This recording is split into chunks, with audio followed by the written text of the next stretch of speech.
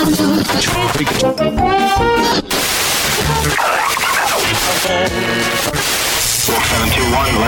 final bearing 222.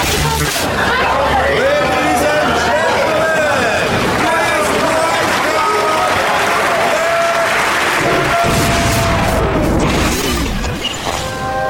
Bienvenue. Welcome. Party people in the house. Welcome to the real world.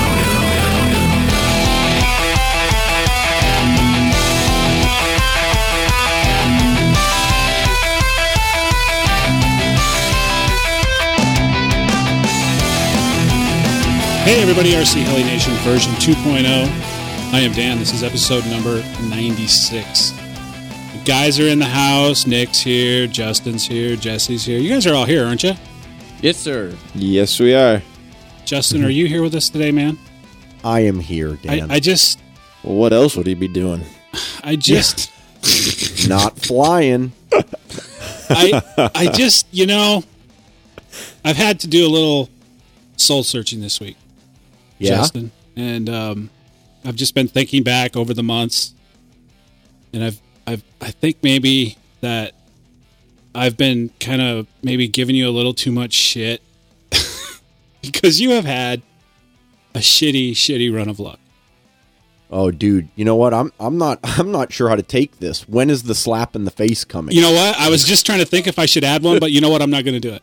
You're not going to do it? No, I'm not setting you up for something. You sure you're not? You're not going to get me when I least expect it? No, nothing. This is true. This is sincere. This is sincere, true concern. I appreciate your concern. It has been rough, but I'm getting through it. I was kind of working on a Bavarian Demon this week, and I was like, I don't really want to bother Justin with this, but you did get me, and we did get it going. But I was like, man, the guy's just had a shitty week or month or fucking year. That's pretty bad when you got to keep adding time onto it. So what have you been doing this week, man? Did anything good happen this week? Did you have a good week finally? I had a good week. Yeah. I helped you with the Bavarian Demon, like you said. Yep. That always feels good to help someone else, and hopefully you're going to tell us it worked out. Although we'll see when you come to your portion of the discussion. Mm-hmm. Didn't do any flying really. I've been picking up some components here and there. Not going to talk about quite yet what it's going to go into, but I've been picking up things here and there, some servos, some other things, speed controllers, etc. We'll see if we can get something going here that will maybe bring the excitement and fun back into things, like Nick and I were talking about a couple of episodes ago. Yeah. But the one thing that was cool or is cool is that I have a set of the new MKS X8 servos coming my way.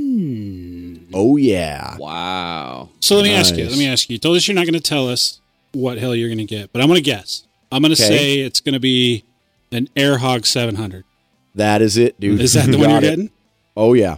Dude, it's going to be it's incredible. Oh, it'll be amazing. Those X8s will just rock its world. We'll rip it apart. Yeah, exactly. So no hints, no nothing. You're just gonna do that to us. You're gonna do us like that. I'm gonna string you along. I'm not giving you any hints. I mean, I already kind of just gave you some hints, but you gotta be sharp enough to pick it up, man. We'll see as the weeks go by. We'll see what happens. All right. Super excited about the X8s. My team manager on MKS, Thomas, had a couple left over after getting them to retailers. They were released last week, sort of a soft release, and then the full release is going to be this coming week at IRCHA, and so he'll have stuff there. And I had to pick up a new set of servos anyway, and so I figured, what the heck, let's give them a try. So really excited to get a hold of those. And I'm still stuck on this soft release and full release thing. You like that? Yeah, I do like that. Reminds me of a Ron Jeremy movie. I was wondering what you were going to come up with. I was wondering when you guys were going to catch up. I was trying to not give him a hard time. Nick already had it in his head, and Jesse's sitting there like, dude, I hope he doesn't say it. I hope he doesn't say it. I hope he doesn't say it. I'm behaving myself this week. I don't. Are you? Yeah. Good. That's pretty much it, dude. I got a new pipe that I installed on the gasser, so hopefully I can give that a try, see if I can get the top end tuned. We've been talking over the last few episodes. The pipe that I do have, it works great in low and mid, but high, it's like a busted turd. So it's actually not a new pipe; it's an old new pipe. I reinstalled the RJX Because you put gas in it and not nitro. Yeah, well, that might be it. That might be it. But yeah, So, I mean, did you get any flying in this week? I mean, Sim? No, dude. No? All right. nothing. No flying. How about we're going to change your name to Justin? We hope you fly next week, Poochie. I will take that. Justin, maybe next week, Poochie. Maybe next time. But dude, I do have one small announcement. Oh, This week is the 1-year anniversary of my joining the Nation. oh my It God! It was really? a year ago, episode 44, that I first came on. Oh, wait a minute. Do you know what that means? That means that we're coming up on the 2-year anniversary of RC Heli Nation version 2.0. We are. Yep. Absolutely, dude. Wow. Oh, God. I can't believe damn. people still listen that long. Yeah. I think from You memory, guys are it's, saints. it's something like August Martyrs. 15th or August 20th. Anyway, middle of August. It'll be 2 years. Wow. Yeah, so it's been a fun ride, man. Looking forward to the next few years. Let's do it. Yeah, I guess you didn't read your contract. I think there was a termination clause after 365. Oh, okay. I forgot about that. If you didn't right. get in 365 flights in Yeah, 365 days. that was right after the paragraph that said the check's going to be small. Yeah. See, I want you to notice something. I want you to take note of the fact that I started this particular episode off with, kind of cutting Justin some slack. But I want you to take notice that Jesse has not done that. He continues to mock you. He does, and that's okay. All right. As long as you just keep a mental note of that. Jesse's just, he tries to get jabs in on anyone because the first 20 episodes he was on here, Oh, I know, we just right? beat him down. But he doesn't- Still, He doesn't really get jabs in on me. Why don't you? I mean, occasionally. Oh, he does, dude. Ever so often. Yeah, but it's few and far between. I'd like to see more of that. There's your I'll work challenge, on that. Jesse. I'll work on that. I'd like to see more of that. I would. It's fun. It's good fun. So, Jesse, the So, compass Dan. guy, what have you been doing this week? I bet you got some flights in this Been week. flying my compass. What else? Has it led you to another hobby shop with a quality model yet, your compass? No, not yet. God, I love that It's, joke. I'm the it's a only little one that broken. loves that joke. You are. That is a never good gets one. old. It's a good joke. It's funny. Yeah. You need a compass to point you towards a hobby shop to buy a quality airframe. We get it. I'm glad. I, When you have to explain it, dude, it's not. It kind of ruined it. Well, Yeah. I feel Justin got it, and Justin appreciated it, but I don't think Nick and Jesse, I don't think they appreciate it. So, but anyway, we digress. It was funny. What have you been up to, dude? Been flying. So I got out last Saturday and Sunday. Got the 7HV back in the air after my little heli jive incident Yeah. 2 weekends ago. So that was good. Got lots of flights in on the 7HV on Saturday and Sunday. Probably, 10, 15 flights a day.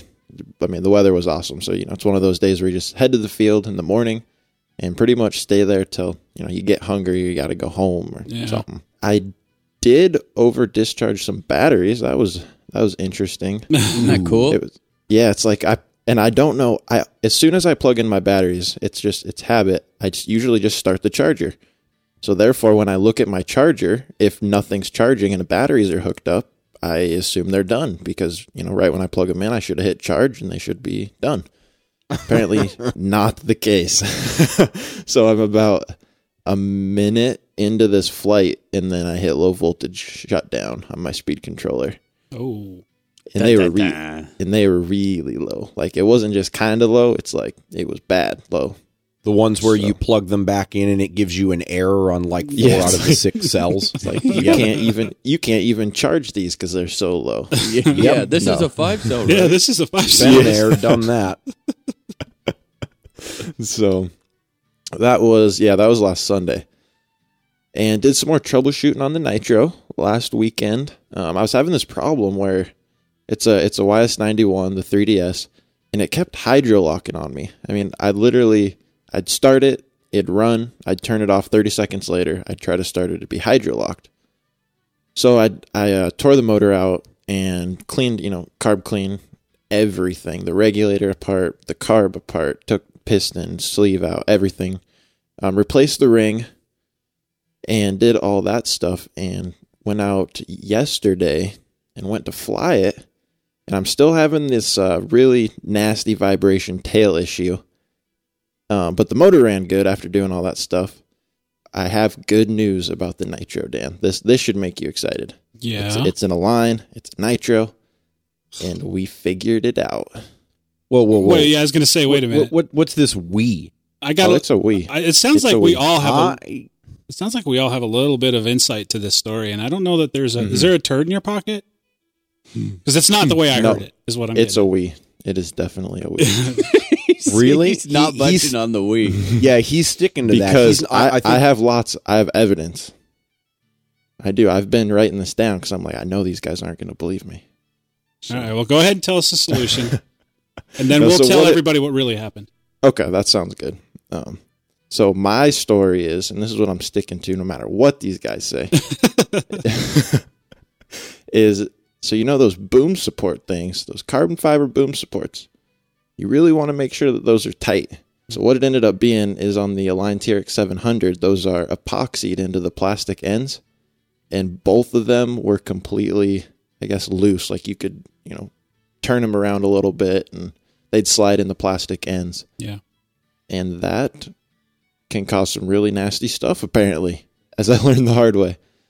Nick may have spotted that. I definitely so will you give are- him the credit. You are changing your story a little bit. In my defense, okay, so I've checked this over numerous times.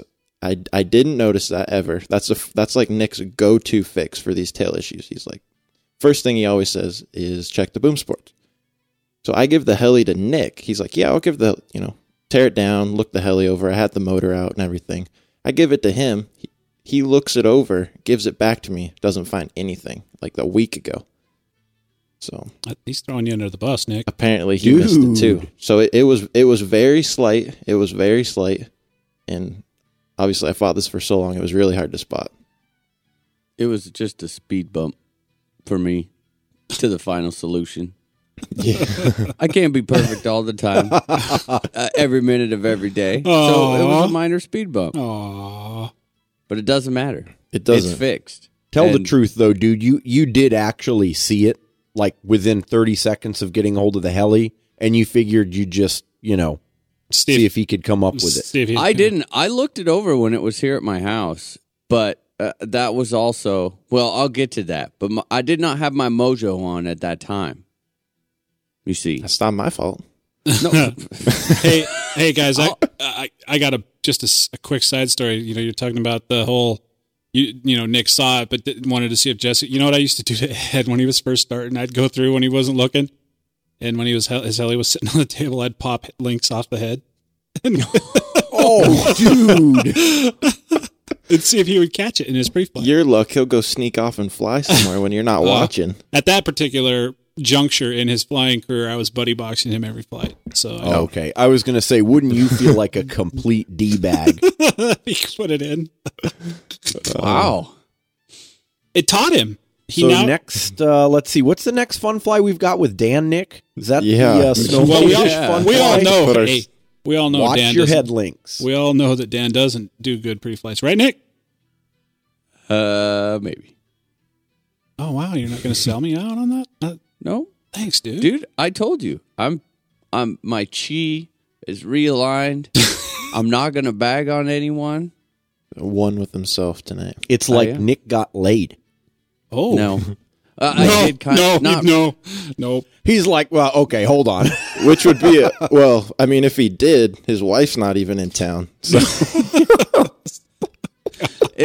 It's more of it's an expression of satisfaction for helicopters in general. That's what happened. All right. What else did you do this week? So I went out. So that was yesterday, Thursday, where we fixed that. So went flying last night, got in, 10 flights or so after work, went out there, flew till dark pretty much. And then today, on Fridays, I get off at 11:30, so right back out at the field all day today. Probably got in almost 20 flights today. I'm not liking this. I'm not liking this. I still put in my week. I've never liked it, dude. It doesn't set well with me. I'm telling you that right now. The fact that I can't be at the field, it's unsettling. I'll get over Don't it. seem right. I don't know what to tell you. I still put in 40 hours this week, man. So yeah, lots of flying, lots of fun. The weather's looking great for this weekend. Where are you at? What are you working on with your flying, man? What am I working on? Yeah, what when you're out, what's Jesse trying to put together? Ooh, my Not that move? nitro anymore. No, not the nitro. Okay, so we talked about this, Nick. Just a quick side note of that nitro. In the last month and a half, I've probably pulled that motor out 15 to 20 times. So don't feel bad about. Yeah, it was getting kind of ridiculous. So maneuvers. I'm currently right now my maneuver, like when I go to the field, I'm working on Piro rainbows, climbing Piro rainbows, side in. Nice. So it's a maneuver. I haven't worked on it on the sim. It's one of those where I just got really comfortable doing right Piro maneuvers, and I just kind of started working into it and taking it nice and slow, keeping some height, slowly starting to figure it out. So kind of not my usual approach to learning a move, but it seems to be working. So. Nice. Excellent, dude. Moving right along then, since Nick is he's at one with the Heli universe, all of his stars seem to be aligned. Let's find out what he's been up to. What's going on? Why are you in such a zen mood tonight? It feels good to have it back. Yeah? I mean, it's like I finally got my mojo back. And I couldn't be any happier. I flew the crap out of my helis last weekend. I've just flown and flown. My family's been out of town and, 10, 15 flights a night every single evening after work. Everything's clicking. Everything's working. Everything's flying. It's awesome. Yeah, it's a good feeling to just kind of get that reviving, I don't know, that kind of like that aura back. And then, I told Jesse, was that Wednesday or Tuesday? We were going to try and get out there maybe Wednesday, but it just kind of didn't work out. And he said, well, let's just shoot for Thursday. And I said, all right, we are going out there and we are fixing your nitro. Like, end of story. That's night, it's happening. One night. And I called. I said, it's it. I'm tired of watching you not be able to fly that because it was painful. He's my friend, and you hate to see someone struggle with it for that long. But he also he's no dummy when it comes to it. So I usually just kind of leave him alone and let him do his thing. And yeah, it was just cool. I mean, we went through step-by-step procedure. Okay, let's try this. Boom. And we have my DFC apart, tried the one-way hub. We tried my V-bar main unit. And when those blades. when those two didn't do it, swap main blades. When they didn't do it, I went, all right, that's it. And so I just threw it up on the tailgate, started looking everything over, found a couple just small things, look this, look that, and it was like, it just out of the corner of my eye. And what you got to look for is there will be a faint line about a millimeter back from where those plastic is. Yep. And it was, I just happened where the to glance. epoxy breaks away. Yep. And it's so faint. And as soon as I saw that and I looked over and I saw it on the other one, reached over, gave the boob, the boob. You like that? Huh? Sweet, Here dude. you guys were talking about Maybe he did get laid. Getting laid, yeah. I Right there on the back of the truck. Well, that's not cool. I was just the only gave- one there, so So you did get laid. Yeah. How was it, Jesse? Was Told it you everything? it's Was good it everything you hoped for? Did you write about it in your diary? All right, enough. I'm not Next blog post. This is so there I was. Oh, hey!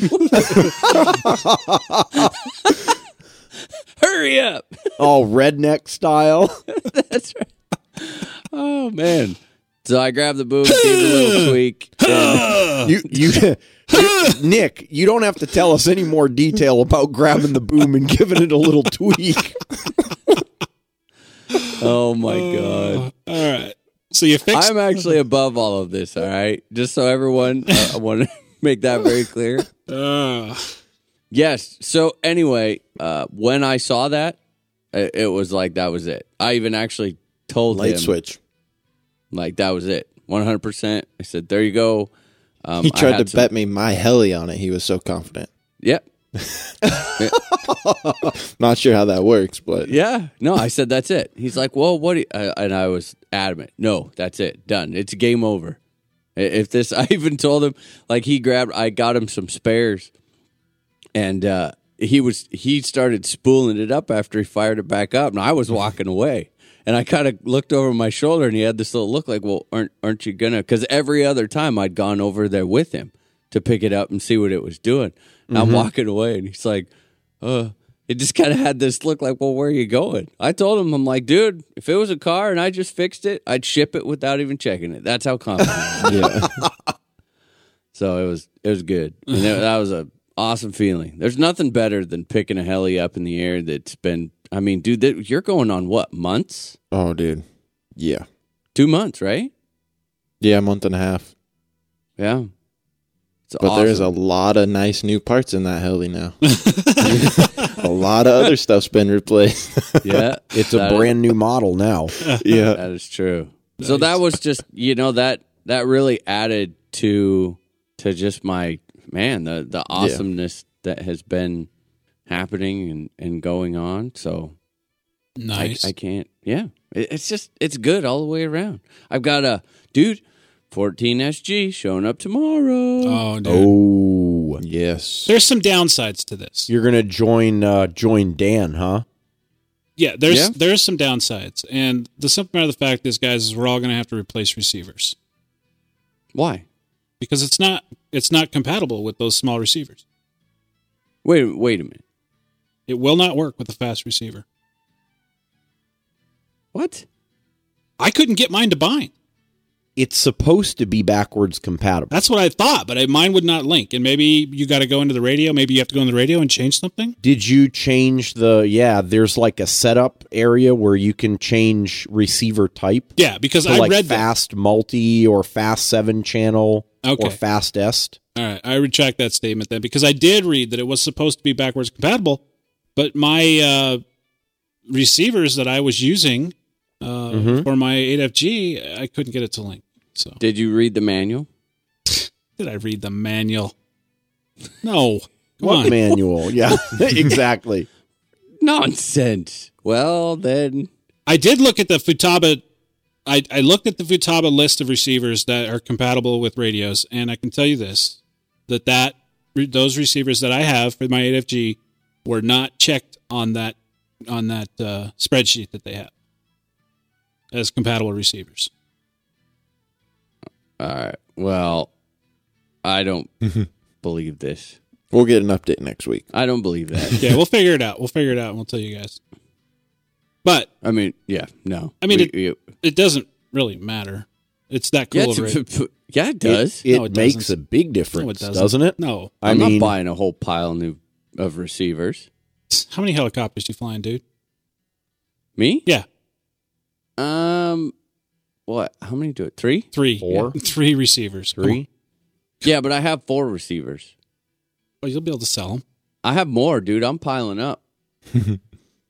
Someone's I'm getting ready piling to up. do No, some if it's a building. receiver deal, I will. I think, the more I think about it, there's got to be a way to change that protocol in the radio. Because it is supposed to be, I read it on the box, it says backwards compatible. So, Yeah, I think so if you're a Futaba user out there, school us on that. Give us the lowdown. Send me an email.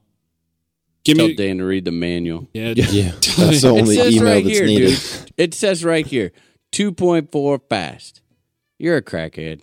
Dude, I swear to God, dude, go Dan, to the just Futaba. go and check. I think that you can actually just go in, like I said, and change it. It's right here. System. There's a system. The modulation screen. You pick which one it is.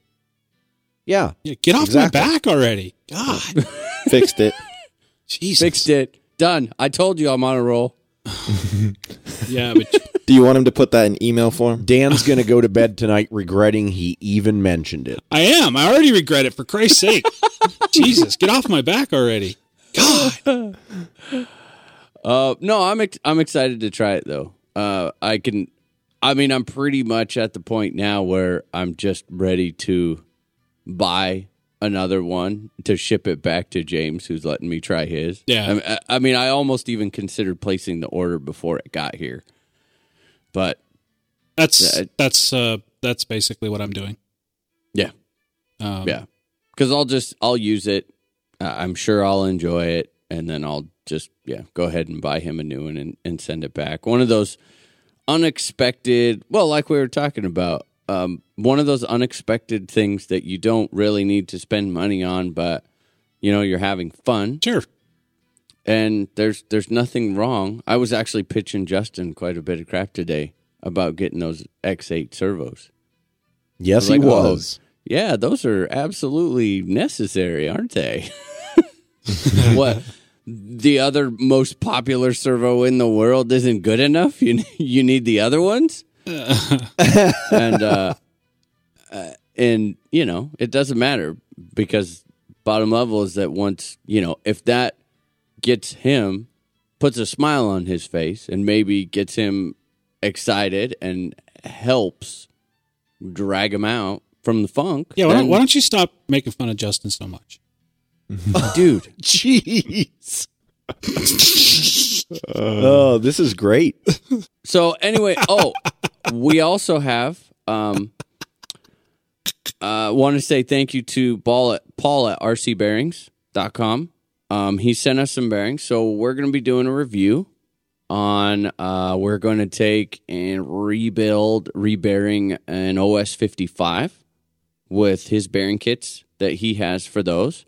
And I'm also going to be doing kind of a little write-up and review on the T-Rex 700E DFC, the whole tail vibe thing. I got some radio bearings and thrust bearings from him, and we'll be installing those, replacing, and I say this very loosely, quote-unquote, perfectly good factory-aligned bearings in the tail, and see if it actually makes a difference. So, be listening out for that, and we'll make sure and get those reviews up when we get all done, too. Sweet, dude. Nice. Anything else? Is that about it?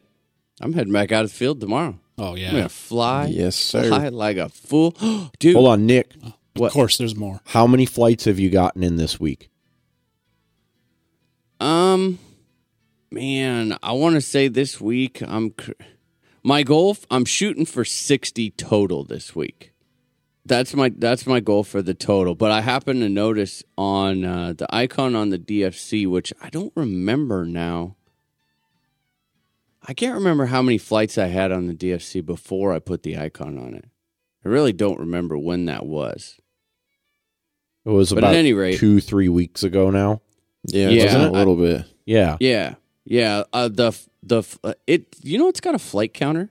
Nice. The icon? It is. Yeah. Yep. I did not. Yeah. That's pretty cool, huh? I didn't know that. How does So it? How does it know? Actually, I wouldn't want to know, dude, because I think mine's still in single digits. Aw. Come on. Yeah.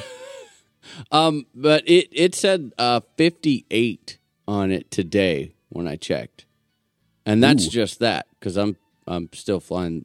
Been flying the EX too, so and the Nitro. Nice. Yeah, so it's Nice. it's going to be a good week. I'm just going to pound them out. I did my first, albeit ugly, and we kind of laughed at it. It was fun. But I didn't know if it was actually possible. I did my first tick-tocking auto today. Inverted. Sweet. Inverted tick-tocking auto. Yeah. Trying to figure that one out. Right off the deck. Popped it up, inverted off the deck, and got a couple quick TikToks in there, and it looked ugly. I don't know. Didn't crash, though. No crashes. We're just not sure. Like, I turn around to Jesse, and I'm like, well, I'm just not sure if, like, it can be made to look good. Because just because you can do something doesn't mean it actually looks good.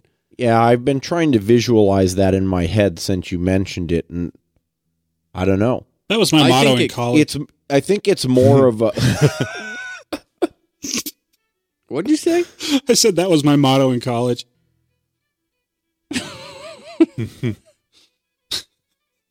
Just because you can do something doesn't mean it looks good.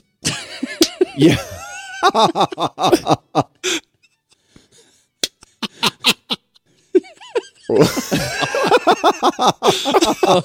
He told himself funny.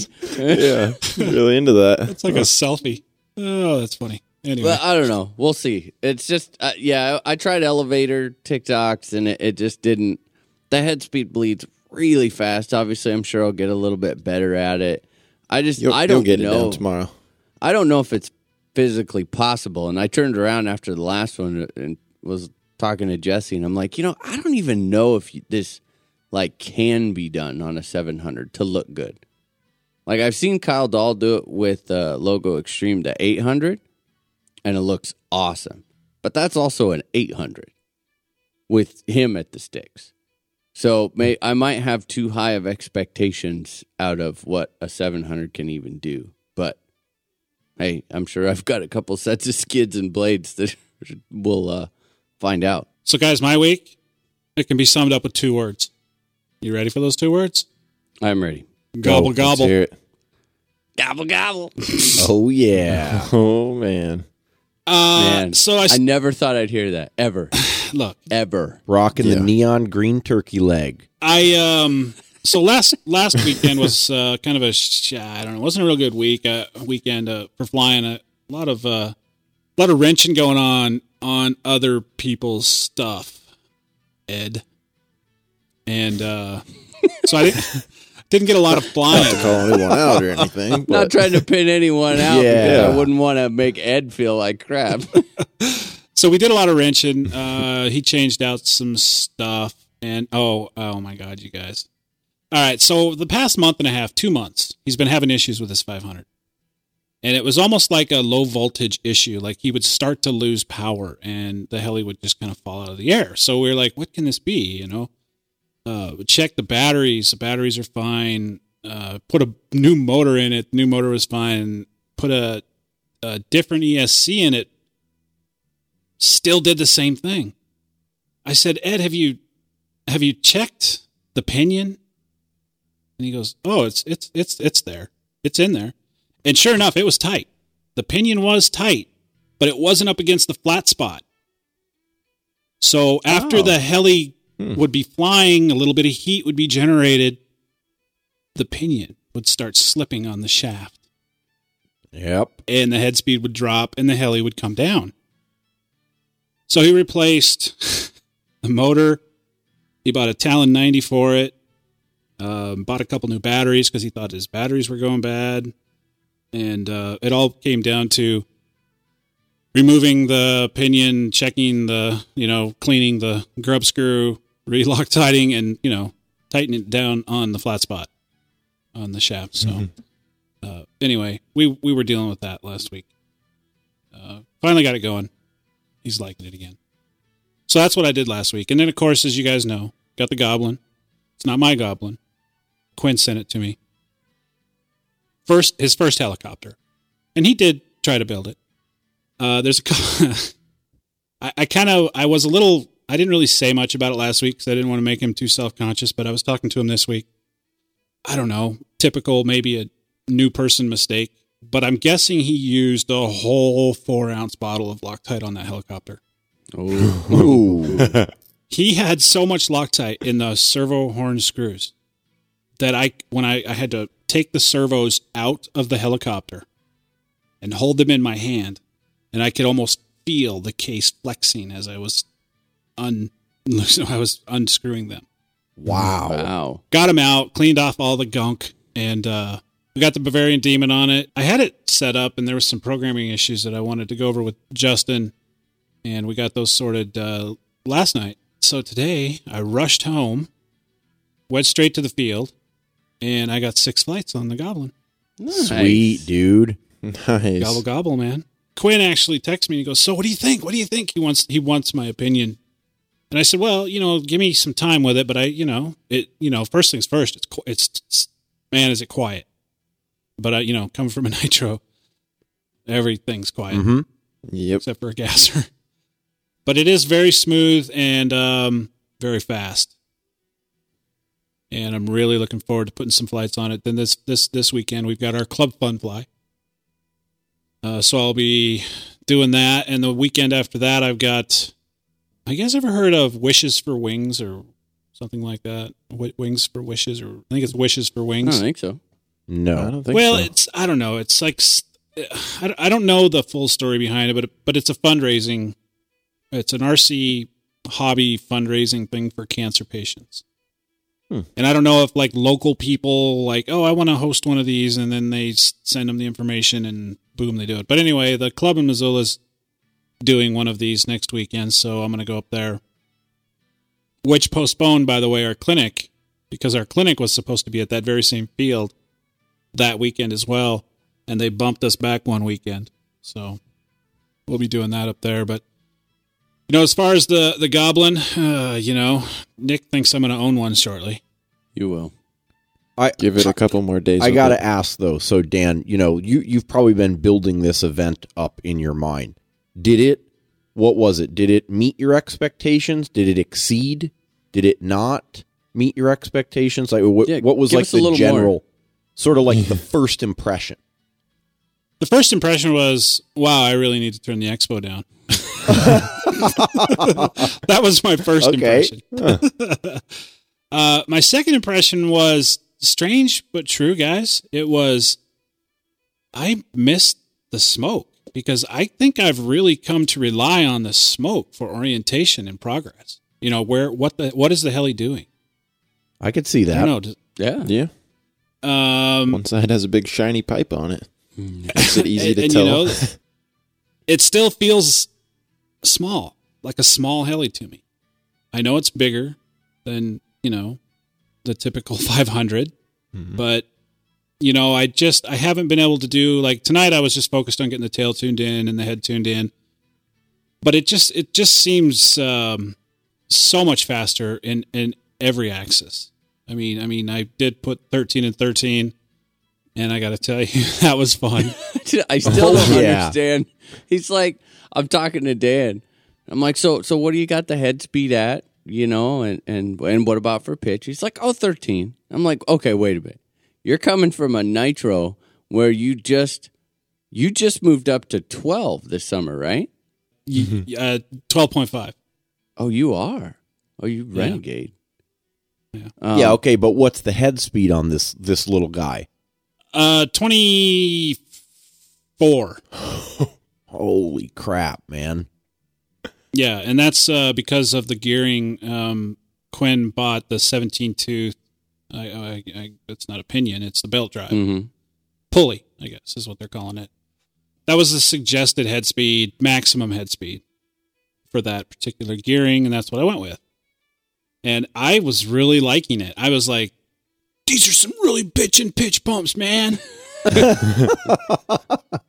how fast this helicopter and the sound is cool because when that heli digs in and just starts loading up, man, does it have a really cool sound. Yeah. Well, so does your nitro. You just can't hear it.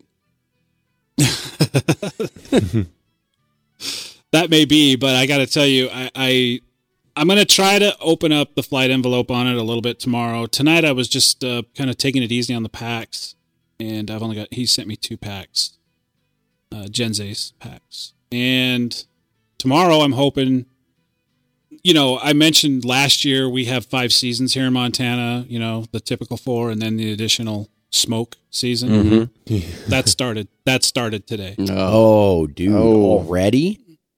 Yeah, dude, we got forest fires all around us, and there's one north of us, there's one to the east of us, there's one to the west of us. I didn't know there was anything left to burn. Oh, it's bad. Actually, I was going to take a picture because it was really the sky tonight was really amazing in that halfway down the valley, one side was completely blue and the other side was that brown smoke color, like solid. And it's coming in, and I suppose tomorrow is going to be much like that. And from now until probably the end of September, smoke season will get over. It's almost longer than summer. That sucks, dude. It does suck. It's bad, but because it's so thick, you can like smell it and you can like totally feel smell it, tonight. like breathing it in and all that crap, right? Yeah, ashes. You see ashes floating. So tomorrow, I'm hoping that I can kind of get a little more. I'm being it's not my helicopter, so I'm being probably more cautious with it than I would be otherwise. I did find that I readjusted the gimbals on that 14 SG, and I went way too loose with everything. So that was a little strange. I have to actually tighten those up. I just had them too loose, and it felt real kind of sloppy. But we'll see. We'll see tomorrow. Next week I'll be able to take it with me to work every day, get some noontime flying, and then hopefully this weekend get a ton of flights on it. And then I'm going to keep it probably till after our fun fly over there in Snohomish, or the Snohomish fun fly. Nice. Awesome. Go over to Snohomish, and then I'll mail it back to him. And then you will have to buy one. I'll probably have to buy one before. I was going to say the order's going to be placed way before then. No, dude. Don't forget that our buddy Ken, Lower Heli, will have them there at Snohomish. Oh. That's it. Yeah, but I don't want to have to build one there. Oh, nay, come on now. Are you going to build it for me? Overnight, dude. Overnight. I will help.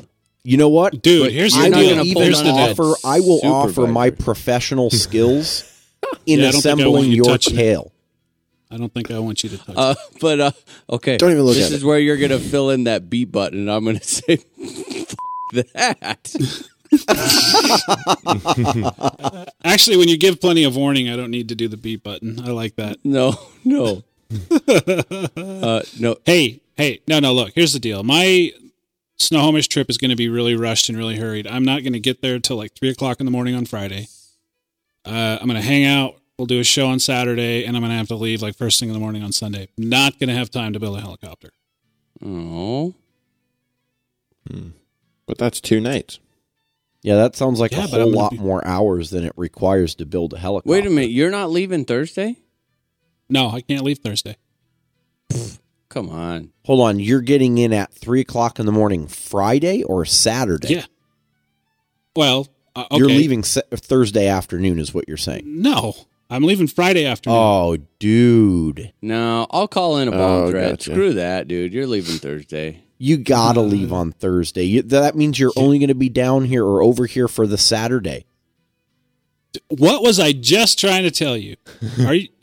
I swear to God, are you sure you're a rocket scientist? Dude, I wasn't sure what you were talking about. I was with Nick. I thought you were leaving Thursday. No.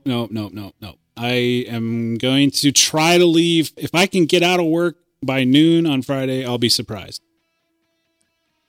What? And then I'll just head over and, just long enough to come over and do a show and come home. Wow. It's dedication, man. No, your job sucks. You're telling me. Yeah, he's the one that has to go It's to called it every day. slavery. It's the way it is, man. I just started. You can't. You tell him, doesn't. do your job. I'm I'll going be to a back fun Monday. fly. See, this is like a relationship, Dan. You need to start pulling that kind of crap right at the beginning, and so that they No. get used to it. Because if you try pulling it over later, it ain't going to go It'll well. never work. Yeah. Oh, man. Hey, this is what happens when you join the rest of the working world. You're a slave to the grind. Yes. So, but it's just, the idea is to get over there and do a show. Show our support for the Snohomish guys. That's what it's all about. Yeah. It's not about building a helicopter, unfortunately. But what does that mean? That means that maybe I should buy one before and bring it with me. There you go. There you go. That's what that means. Absolutely, dude. Call them up. Make it happen. Get her done Make quick, it man. It's like happen. T-minus 3 weeks here. I know. Damn it, the time is going. Dude, summer's almost I know. over. It's blowing my I mind. hear you. Not right. right. We digress. Again. That's my new favorite word. I don't know if you guys have noticed that, but that's the second time in this episode I've used that word. Yep. I heard it both times. Did you really? Mm-hmm. Alrighty, guys. I think it's time we do some news. What do you think? Yes. News time.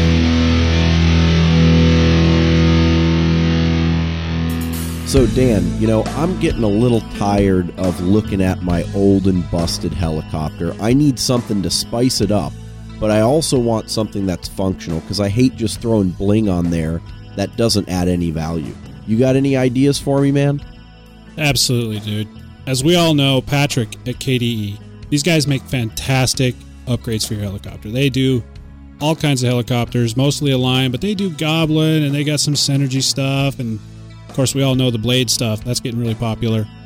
They got pretty much all the right upgrades that you'll need that not only add the bling, but they add the performance as well. Sweet, man. I'm going to head over to kdedirect.com right now and make it mine.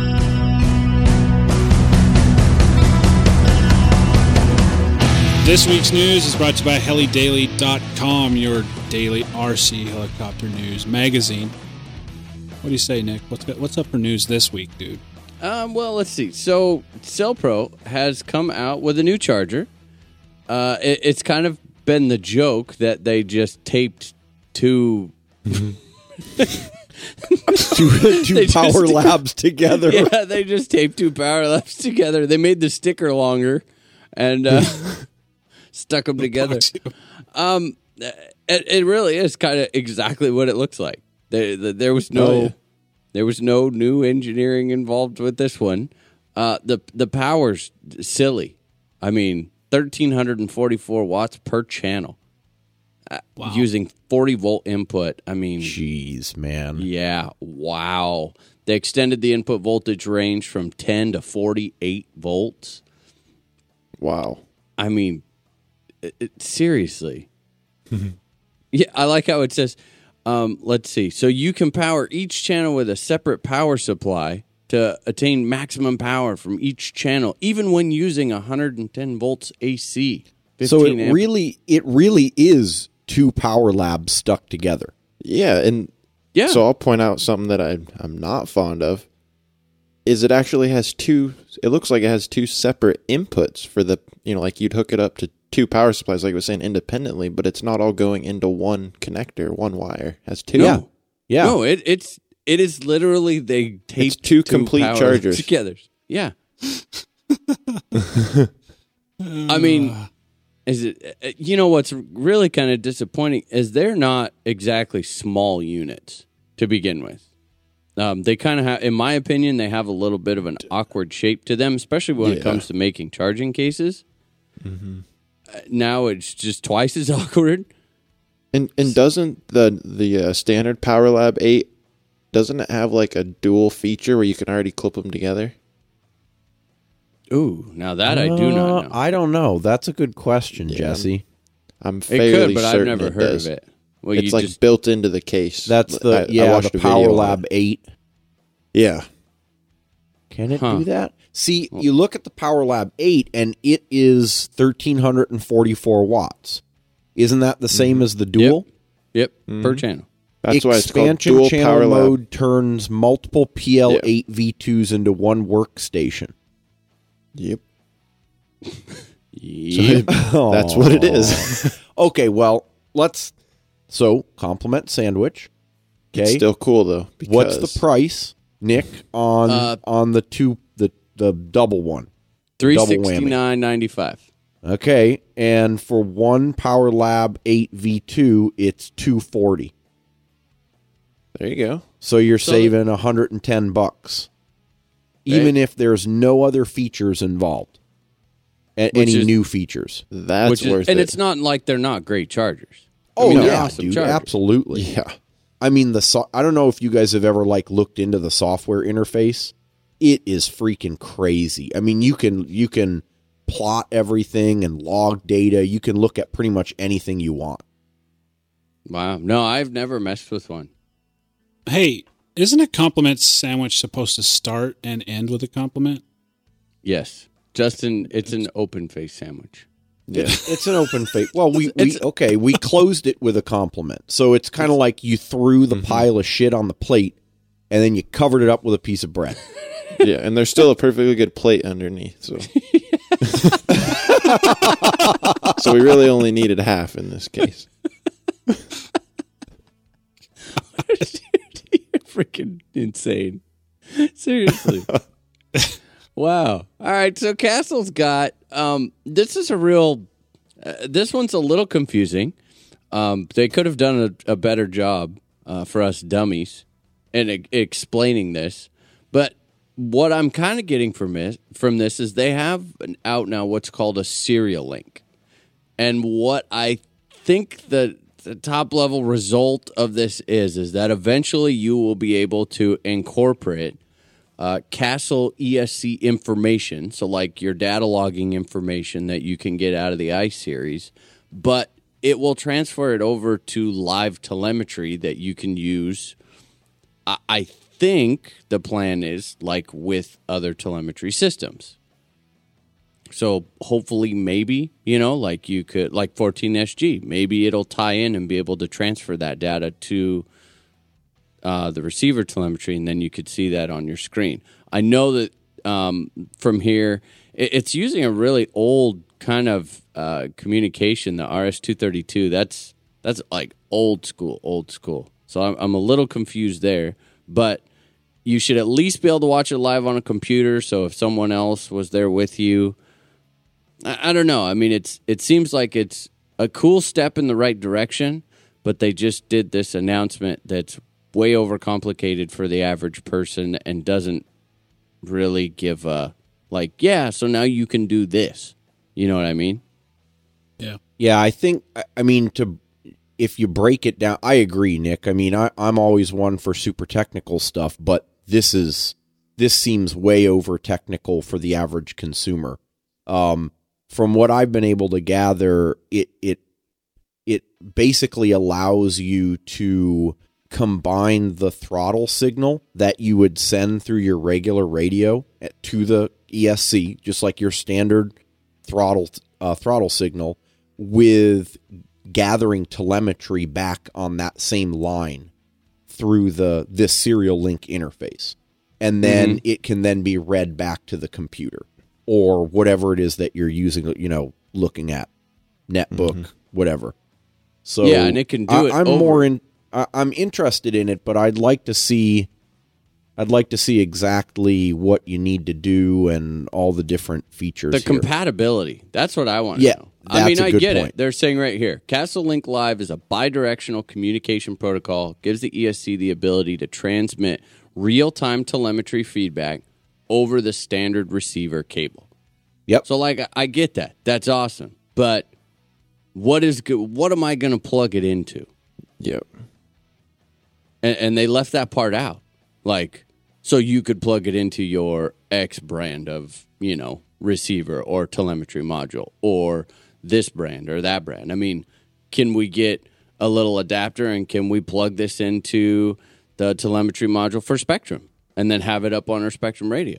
I don't know. Yeah, it says computer control with telemetry feedback, embedded control, wireless control, which requires an external wireless module, analog control, or pass-through operation to an external data logging device. I imagine that's like a oscilloscope or, something along those lines. Yeah. So I think it's cool because I think it's a step in an awesome direction. Because, And you are one for telemetry, dude. I do. I like telemetry. And the two things that I think would be really awesome information to have, and probably the only ones really, which one now, obviously, you can get static flight pack voltage, which for people flying electrics who like to shoot autos is awesome. That's awesome. Yeah. I mean, it's basically like a fuel gauge. And then, but one thing that I think would be really cool out of this, which would be nice because then you wouldn't have to wire in anything separate like you do now. So now you have to basically solder in some leads to your Y cable or whatever to read that voltage for your telemetry unit. So that would be nice to get that all, get that wiring out of there. But I think it would be really cool to know ESC temperature too. Because that's one, when I get out flying, back to back to back to back, I do have to really kind of watch that. So I think it would be cool if I could set an alarm for ESC temperature where it's like, okay, anything over, say, 190 degrees, I get an alarm. It's like, all right, dude, I better back off of this thing. You're about to do an emergency auto. Yeah. Yeah. Get the fire extinguisher. So I think that would be kind of cool. Not something that I would look at all the time, but the alarms, I think the alarms would be really cool. Okie dokie. So TSA has now put out even more models. They have, they have just about everything in the 700 and 600 class right now. They've got a 700 Nitro Platinum, 700 Nitro Pro, 700 E Platinum and Pro, a 600 Nitro Platinum and Pro, and a 600 Electric Platinum and Pro. What's the difference, dude? So the Platinum Series, that's the one that's got all the metal blingage in it. So it consists of all of our metal parts used extensively throughout the model, ensuring the customer the highest quality model straight out of the box. The Pro Series uses more plastic, polymer impregnated metal plastic in key areas where functionality and weight savings where they could. So, blinged version, more plasticky version. So I think that's kind of interesting. Do we really think that that's, obviously they must have some market research that suggests that is justified. It's a pretty large, complicated line of helis. Do we really think we need a blinged and a normal version? Well, back in the day that used to be so. But I think that people have so gotten used to everything being aluminum. That I don't know. And the only thing that I can think, and this is just a theory, I don't know this for fact, is I think they had all the all metal ones first. Yes, I believe you're right. Maybe they didn't quite sell as good as they wanted. So they went, okay, what can we do to maybe boost sales? Well, let's try and drop the price. Well, how can we cut kit costs down? We will take out some of the aluminum stuff that's not mandatory, replace it with plastic, and get the prices down. Because, the 700E Platinum is at $599.95, so $600, which really, that's not a bad price at all. That's pretty reasonable. Yeah, but the E Pro, $429.95. Okay, and so as you're talking here, I'm looking at their website, and you're right. So the Pro has like plastic blade grips on it and uses a blade grips? Yes, plastic blade grips like old school logo. Ooh, dude. Yeah, plastic bearing blocks, okay, on the main shaft. And then, dude, old school throwback to like the 600 days where a line used to rock the silver glass fiber side frames. So, no way. Dude. The Pro is running these silver glass fiber frame. None of it is carbon fiber. Plastic tail case, plastic tail slider, plastic tail grips, unanodized tail boom. It's like, ghetto. It's pretty it bare ghetto. bones, dude. Wow. I don't. Yeah, okay. They must have just had a shit ton of parts left, and they said, "Well, we got to get rid of." Yeah, these we parts. got to do Might as well- something with them. might as well pretty try to much sell 'em. everything is plastic. The bell crank for the tail, the any of like the little tubular standoffs and stuff for frame spacers. So maybe it their looks like. approach is no one's going to buy this, so they'll all buy the Platinum Edition. So they're only going to make 10 of them. Dude, Jesse. So what you're saying is like they've only built enough of the Pros to get pictures out. Yeah, so now basically they're just, hoping people will look at the pictures and go, I'm going with the Platinum. Dude, this is pretty crazy. Even the motor mount, check this out on the electric. The motor mount with integrated pinion support bearing is all plastic. Oh, that's going to be a great idea. Said no one ever.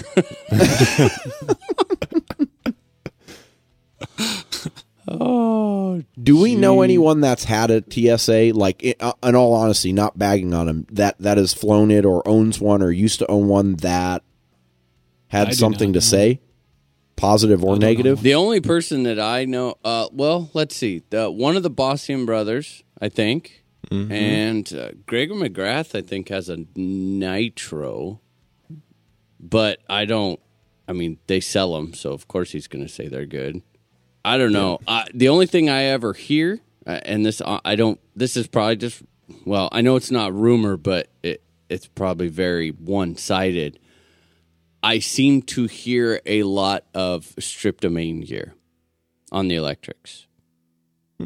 I know one of the guys that flies on the Spin Blades team, he stripped one in Vegas when he was here. Actually, one of the guys competing, I don't remember what team it was for, competing this last weekend at the Worlds, I think stripped a main gear in his.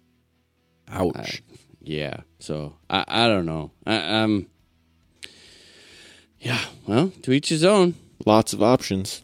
Yes, lots of options. Yep. So Skookum has come out with this another kind of unique approach. Skookum has come out with an SK540 clear version and kind of targeting the same idea. So what they did is they ditched the aluminum housing. They put a plastic one on there, again, to reduce cost. And they took the governor out of it and the bank switching out of it. Wow, so, those are some pretty significant subtractions. It is. No, I completely agree. Yeah. And then it's on, so you can buy it for $199.95. Whoa, compared to what's the regular 540 at? $250. Okay. The cool part, which I do think this is pretty cool, that you can add the bank switching and the governor to it for $25 later if you want. So you can get pretty much a plastic one with full features at $225 or a metal one for $250. Yes. The first thing I thought when I saw this was it's interesting. I guess it kind of looks kind of neat, but plastic is different than metal. And how does this one respond to vibrations in comparison to the metal? And maybe there's no difference. I don't know. Just thinking not. out loud. No, I do. If you the thing that we like to say in the engineering world is if you change it, it will be different. True statement. No, that is absolutely. I'm just, I'm not sure. I don't really. I don't know. I think that there's a good possibility that it won't be a problem because look at Icon, right? That thing's very resilient to vibration, plastic case. But that was a big man. I've never had vibration problems on my 540s ever. Like the heli could almost just want to eat itself and fall out of the sky, and it sits there quite happy. It's still perfectly fine. Yeah, but I get that features are going up, prices are coming down, and that's a definite way to cut cost. It's almost kind of like they went with. They took like the V-Bar Express approach. Yeah. Express and true. Yep. That's what it, because wait, you can't even, you know what? It's almost exactly like that because you can't get the governor on Express Mini V-Bar, can you? I don't think so. I'm I think not you sure. have to get Pro. So I think that's the theory. I mean, $200. It's a good unit. I think it actually looks kind of cool. It does look kind of cool. I'm real partial to that all Did aluminum. they put red fancy one, though. lights on the board? That I Oh, do that's a know. good question, dude. that would Does be it cool. light up? I don't that think clear the case whole up. unit lights up, but it does have indicator lights on it. Different. Fun. That wraps up my news. It's not really news, but I was kind of messing around the other day on YouTube. Ran across a bunch of Helimaster stuff, right? Mm-hmm. I think I found, and I want to share this with you guys. I think I found probably my new most favorite clip from the Helimasters. So let me set this up while I'm. So basically, what Bert was doing a demo. Kyle Stacy was walking out with him, and he had a microphone in his hand. And I think the idea was there was going to be some commentary during this flight. So let me play this clip for you Ready, guys. please, for your flight in the professional glass set maneuvers. So, flying the Goblin 700, the team principal pilot of the team, my co-commentator for the weekend, our good friend. Put your hands together for the legend of Bert Cameron. You guys will notice he said the legend of Bert Cameron. That's not the fun part. Fun part's coming up. Right now, Bert's doing some flying around. Pretty soon, you're going to hear the start of a commentary. All right, guys. Here it is. So Bert can fly really low, but he needs a lot of. Jesus. He needs a lot of Jesus. Oh, something just hit over here.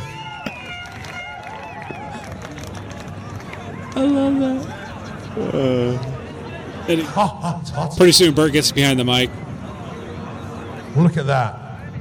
Where on earth did that come from? Of course, the blade. It's interesting. That's the blade reinforcement block. That was quite an interesting crash. Man, Quite an interesting crash. Oh well. Demos move on. Oh, well. it happens to the best of them. That's Bert Cameron. Come on. Jesus! Look at how low he's going. He'll do anything for the crowd. Yeah, so that was a fun little clip I found. I thought I'd share that with you guys. That's not really news, but, we like to give Bert a little bit of crap whenever we can. So anybody else have any news? Justin, Jesse? Nothing from me. None here. No talking points, huh, Jesse?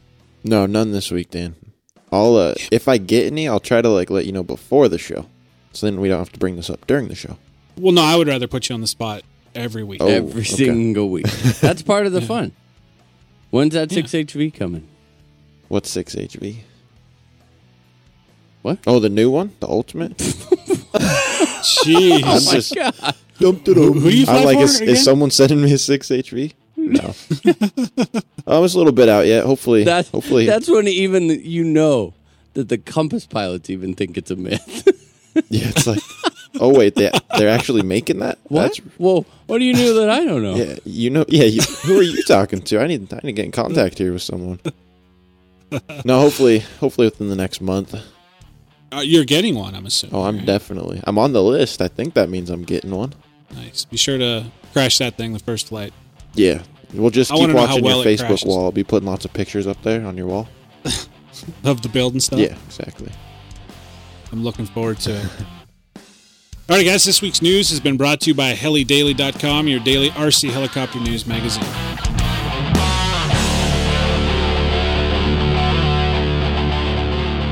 I've been thinking about getting an electric, guys, and I got to tell you, I am getting a little tired listening to Nick and Jesse go on about their awesome charging cases. Justin, I'm thinking about getting myself a Cage Threat, man. What do you think about that? Dan, seriously, that is the last charger you will ever need. I mean, we're talking 2,000 watts of power out of a Meanwell power supply that goes into the iCharger 4010 Duo. And the screen is even detachable. So I suggest that you head over to progressiverc.com and get one today, dude.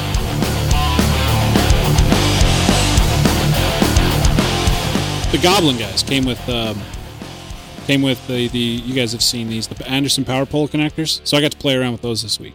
Mm-hmm. Yeah, what do you think? Thoughts? Well, Ed was there and he was like, wait a minute. Do you mean I don't have to solder anymore? I can buy this $95 crimping tool and these $15 a piece power poles? And I don't know if they're that much. They're much more expensive. I was exaggerating a little bit, but he was excited because he saw an opportunity to be able to use these power poles and not have to do any soldering. And he's considering switching over. So I had never messed with them before. I went ahead and did a test run on some wires to see what they're all about. And I got to tell you, they're real easy to use. I don't know if any of you guys ever had a chance to use them? I've only seen them. I've seen them. I haven't used them myself. Look, there is the drawback, and we're going to get into this because we're going to talk a little bit about various different connectors and this kind of stuff. But, the one thing, they're kind of limited. They're only good up to 45 amps. Do you guys know that? These particular power poles were. I thought they had big ones that could do like 100 or 120. I may be thinking there might be something else. But if they do, you gotta have more than one crimping gun. Or a wrench or whatever, plier, whatever the hell you want to call it. Yep. And an 800 to haul around the connectors with.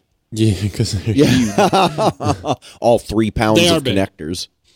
I can see the temptation for a guy just getting into the hobby because, man, I got to tell you, they really seem to make a solid connection, and there's no soldering, and they're very simple to use. So Quinn, of course, he set up his Goblin 500 with the power poles. This is my first chance at using them. But they're very, very easy to use. Now, I talked to earlier this week. Nick and I talked about these, and he just had nothing but good things to say about them. So go ahead, Nick, and tell us your thoughts on the Anderson power poles. I think the idea is awesome. To me, it is so cool that you can unsnap the positive and the negative from each other and use them, more kind of separate bullet connectors, or you can snap them together kind of EC5 or Deans-ish. Mm-hmm. I really like that portion of it. They plug in. They're very easy to plug in. You don't have to fight them. They're not super tight. Obviously, the crimping portion is convenient. It reigns in convenience. And once you get all of those positives out of the way, that's where they completely fall apart. The amperage rating on them, like you said, 40 amps. I'm actually looking right now at a side view cutout of the connector when they are connected together. And it's very obvious why they are only 40 amps. It's just basically 2 small flat surfaces that touch each other. Yeah. It's not an all-encompassing connector like an EC5 or like a bullet connector where it's actually a male and a female that goes all the way around. It's basically just 2 flat pieces that you kind of laid the edges of them together. Right. And any crimping is never, ever, ever as good as properly done soldering, as far as for resistance and for longevity. So I'm not a fan. They win on idea, they win on convenience, but I personally don't care for them on performance. What about on smaller helis? Do you guys see a problem with that? I mean, because the amperage draw, like you said, is such, lower. Yeah, I don't think they'd be bad on something small. They're just they're big. Yeah, well, I guess one problem would be is if you're not uniform across your whole fleet, then you're going to run into, having different charge cables and all that sort of stuff. So let's say you do have a smaller heli and you want to run these, but then you also have a larger heli where you don't. You're going to end up with, a lot of cables for charging different size packs. And there's well, I guess you wouldn't have to worry about anyone borrowing your packs ever. So I want to jump in here and throw a little bit more technical of a twist on this, guys, because I think a lot of the listeners probably either don't understand or don't know the differences between like an Anderson power pole that you crimp and an EC5 or something like that you solder. Nick made some pretty strong statements there, and generally I agree, and I think it's also one of those Ford versus Chevy things. If you talk to electrical people, there's a strong feeling towards both, depending on what the application is. The ideal crimp, right, is not just a mechanical crushing of the wires. If you do it right, it actually deforms the copper wire and makes a metal-to-metal seal. And when that's done correctly, its resistance can be as good, if not better, than the solder. But it's when it's done correctly. And, you know, the thing with crimping is you need the right tool, you need the right size connector, you need the right size wire, you need to crush it the right amount. If you crush it too little, then it's a bad connection. If you crush it too much, it can break and be a bad connection. Whereas solder, I think in general, it's probably easier for most people to solder and know when they've got a good connection, because you can tell that if the solder is nice and it's flowed through the whole thing and it's shiny, as opposed to dull and grayish black, then you've got a good solid joint. So I disagree with that, though. I think that's something you're taking for granted that people know, because these are, I mean, painfully easy to install. So they might not know that this is a good connection, but they can consistently do this connection the same every single time with the crimper. Yeah. Whereas when you're learning, if you are not versed in soldering and you don't know, then you can, I mean, one might be good, one might be bad, one might be good, and you might think that you're doing it. I agree 100%. Soldering is more of an art than anything. I 100% agree. Yep. But crimping, like I said, you got to make sure you've got the right tools and the right size wire. And if people are just going and crimping the crap out of things with an Anderson power pole that isn't the right size wire, then they're going to have issues. And that is a definite thing to keep in mind, because if you do, you actually have to buy the connectors, the ends, the parts that you crimp. You have to have they're labeled, and you have to have multiple connectors. Plus, you also have to know which side of the crimper or which slot on the crimper. But I can tell you, Justin brought up a point about that crimp being right. The one thing I did notice is when the crimp looked its best, it bends the top of the connector back inside, and it actually almost puts the wire into a pigtail and separates it, and really grabs onto either side of it. And that's the beauty. It was so easy, and I could really understand. I mean, Ed was just like, oh, this is it. This is the ticket for me. I mean, he's probably already ordered one. I don't know. I'm a little torn. I don't like them because they're big. All the technical stuff aside, and I know that's important, but they are bigger. And then there's another thing I don't like about them. They almost feel like they pull apart too easily for me. That's because there's hardly no mating surface. Yeah. So, Dan, are you running those between like the motor and ESC connection? No. So there's still soldering involved there. So I guess do people do that? Are people completely avoiding soldering on their helicopter, or is it? I mean, you're going to have to solder no matter what, even if you're using these connectors. Just the bullet connectors on the ESC and the bullet connectors on the motor. I'm guessing, because I don't know who would try to use these on. I guess I'm sure somebody will. Someone's tried. Somebody will. Yeah, but those are also generally a lot smaller, and therefore a lot easier to solder. And I think where people really start to struggle is with like Dean's connectors. Oh, and, 12 gauge, 10 gauge wire. Mm-hmm. That's where it gets really, really tricky. And they tried a couple times, and they melt through their Dean's connector. Yeah, it's all sliding back and forth in the plastic housing. I hate Dean's connectors for that exact reason. And it can be done, but again, the margin for error is very high there. You have to have the correct equipment, understand what you're going for. So that, I think, is where people will tend to stray and go, screw it, I'm going this route, because it's just flat out easier, rather than maybe exploring, some other better options. Yeah, I think at the end of the day, I personally feel that while the learning curve on soldering is definitely higher. Okay. In other words, it takes a while to figure out whether you've got it right and do it consistently. Once you've got it nailed, I think it's, for our application, it's probably better. The number of times I've seen someone try to use a crimping tool, whether it be a power poles or like, the little micro crimps that you do on the, what are they? The servo connectors, right? You can buy the little ones where you build them yourself. Yep. And they use the crimping tool and they crunch it down and they kind of look at it and it's like, I don't know if it's crimped right. So they flip it over and crunch it again. And then they flip it over and crunch it again. And it's like, no. You got it the first time. Not. I'd love to talk about that for a second because I do build my own. And I can tell you that just like soldering, when it comes to those small crimps, when you're building your own servo leads, that is almost just as much of an art. Absolutely. And it's difficult. Yeah. It's a challenge. Because they are hard to get, but once you get it figured out, I love I make all my own servo leads. Same here. If I need to make extensions. Yep. It's nice to be able to do custom lengths. It is true, and it took me a while, Nick.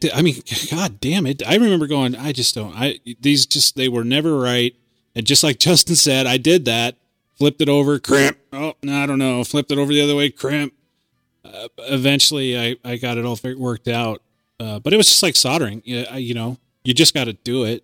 And back when I started in the hobby, it was all Deans, and you really had to practice. You had to just like sacrifice Dean's connectors and just practice. Mm-hmm. Yep. Because there was no other way around it, and you had to learn it. Should we? Do you want to give the quickest, easiest tip and trick for that? Right. Let's do that. But first, let's talk about our other connector options. Right. Most of us, I think all of us, are using EC5s on most of everything. Correct. Right? Yeah. Yep. EC5s down to the EC2s and 3s if you are using small enough wires, but that type of connector. What other options are there out there? I remember seeing something about XT60s. Do you guys remember those? Yeah, the yellow ones. The yellow ones, yeah. Yeah. Were those were crimped as well, weren't they? Or do you guys remember? I never did try it. No. Are they those are just a smaller connectors. bullet than like the EC5. It kind of is similar to an EC5, and isn't that like a Hobby King special? Yes. I think so, yeah. Yeah. Yep. I actually have, if someone has ones and are using those and you want a whole shload of them, let me know because I have a pile of them. What did you find that you didn't like about them? Oh, no, they came with, they were given to me just in kind of like a smorgasbord bin, and I never used them. I don't like that the bullets are already like in the connectors, so it's the same concept soldering as a Dean's, which you got to be on. You got to be on your game. Although they're cool because you're not just soldering to a flat surface like the Dean's. They're actually the soldering end of it, where you would solder on the wire, is very similar to those new EC5s that Progressive has. The easy solder ones, where they stick out farther. The side cups. Yep. And it's a cupped. Yeah, it's a cupped deal. So that portion of them's cool. But I just didn't see the point because it was only, when I stood back and looked at it, it was like, what is everyone flying out at the field? And at that point, it's pretty much EC5s, EC3s, or Deans. Yeah, people that haven't switched yet. Yeah. So what other kind of connectors have you guys seen? That from my memory, other than, the typical bullet type connectors that you're using for the motors and stuff like that, but one-piece bullets, there are a lot of people that use that. Got to be careful. Nick is, I think I've had at least 2 separate conversations with Nick where he's like, dude, I figured it out. I'm getting away from insert favorite brand connector here and going to bullets because that's the way it should be. And 2 or 3 weeks later, he's like, dude, I got to go and re-kit everything with EC5s. Should we tell everyone why? Yes, please. Absolutely. I have blown up more bullets. Like desoldered, flat out welded, marginally welded components together The individual bullets are, without question, the coolest and most convenient And probably cheapest. and Definitely cheapest. method. No question. I love it, especially for you stick pack users. They are awesome because you can basically, it takes away, you just loop the two batteries together right in the front for your Y cable. Done. Game over. It's very easy to charge. It's just so much cleaner of a wiring setup because you don't have these big bulky connectors. You know, when you take 10 gauge wire and then you've got two EC5s or three EC5s soldered on your little Y cable, that's a lot of bulk. I mean, it is a lot of bulk. And then you get what happens, like what Jesse had happen, where, you know, a battery lead physically just finally eventually broke off the battery. It just came detached. Well, that's from shit flopping around. So anytime you can remove wire and remove weight off the wiring, the setup's going to be cleaner and last longer. The downfall is that you have got to be 100% on your game what you are plugging into where at all times. Black and red do not mix. But they do. Oh, they if do. You plug it, if You're you're plugging in plugging the them series in connection. series, exactly. And so what Nick was a real king of was pulling the batteries out of the heli and then forgetting to unplug the series connector and then plugging in the balance leads to parallel blows 'em up. charge them. Yep. And then you blow your 6S balance leads apart on the end of your battery, which is a painful. Isn't that annoying awesome thing to go and redo that whole connector? It's horrible because especially when you blow it clean off good enough to where you actually have to get out the voltmeter to figure out the correct order of the wires. Yeah, there's a crimping nightmare. Yep. Yeah, so I just I did that too many times, or I would forget. I'm quickly talking to someone. I had the series connector in, or I had it unplugged, plugged two in. They touched, you know, the ends touched. Boom! Freaking blow up your bullet. Yeah, you have to like store those with covers on them. Yep. Like, Yeah. you can't I just mean- take your battery out of your heli, throw it in your Now, truck. I've seen some of the newer ones out. You know, I had even almost considered taking like EC5s, but actually cutting the connector in half and going that route to keep from the shorting problem, Yep. which is a possibility. You know, you're back to the two They're not the blue same leads. shape Yeah, same when shape. you go to do the series connection. And there are a couple of bullets out there that you get that are gendered. Yes. It's just man, it's a tricky setup that I get it. I understand. But for people, you know, like me that I'm talking, I'm chatting, I'm busy, I got a bunch of things going on. It's just, it turned out to be more problematic than it was convenient. Yeah. Stop blowing up your shit like that. I know, dude. It's yeah. In the news a month ago, we had those new Castle ones that came out. Those I they haven't were rated heard for that anything about those. really Yeah, high I haven't amperage. even seen them, dude. Maybe I just remember they were like crazy for the amperage rating on them. They were big. It's a blue or a green 6.5 millimeter connector in a housing, male and female housings, 200 amps. 200 amps, and they've got the Jeez. nice solder cups where half of the barrel is shorter so that you can actually look at the quality of the joint. You know, I got to say, I'm a huge fan of Castle bullets in general. Now, I haven't used these before, but I use Castle bullets exclusively on my ESC to motor connections. Their 5.5 and 6.5 millimeter bullets are awesome.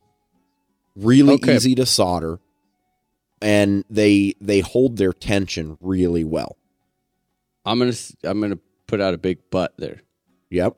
And I think this will tie into the next connector. The other connectors that I wanted to bring up are, I know Progressive has them, the PR60s. That's those red ones that have been very popular lately. Yep. Same concept. PR8 or PR whatever, yeah. You know, this in the Castle bullets, these Castle connectors have this style. It's basically a chunk of metal that, you know, kind of like springish style. It's not even really spring steel. That they just cut slots out of, right? And that gives it that tension, allows it to kind of push in together, and then when you go inside it holds the bullet up against the, you know, the ID of the female connector. What we've seen with those PR connectors is that they loosen up. That metal, the male bullet actually fatigues over time of plugging it in, pulling it apart, plugging it in, yes, pulling it it apart. does. And the kicker is that with the plastic housing was quite tight on those connectors. So it always felt like it was tight being plugged in. And we've now seen two separate fun flies, two separate pilots, two separate helis desolder those. Desolder themselves. And In flight. Yeah, And the mid-flight. reason it does that, just so everyone's clear, when you have a poor connection, you create an incredible amount of resistance there. Any resistance in a circuit naturally produces heat as a byproduct. Heat to the point where stuff starts desoldering. Yep. So if you want to know, if you want to do a quick little check, go hammer on your heli as hard as you possibly can. And the second that you land, actually grab all of your connectors.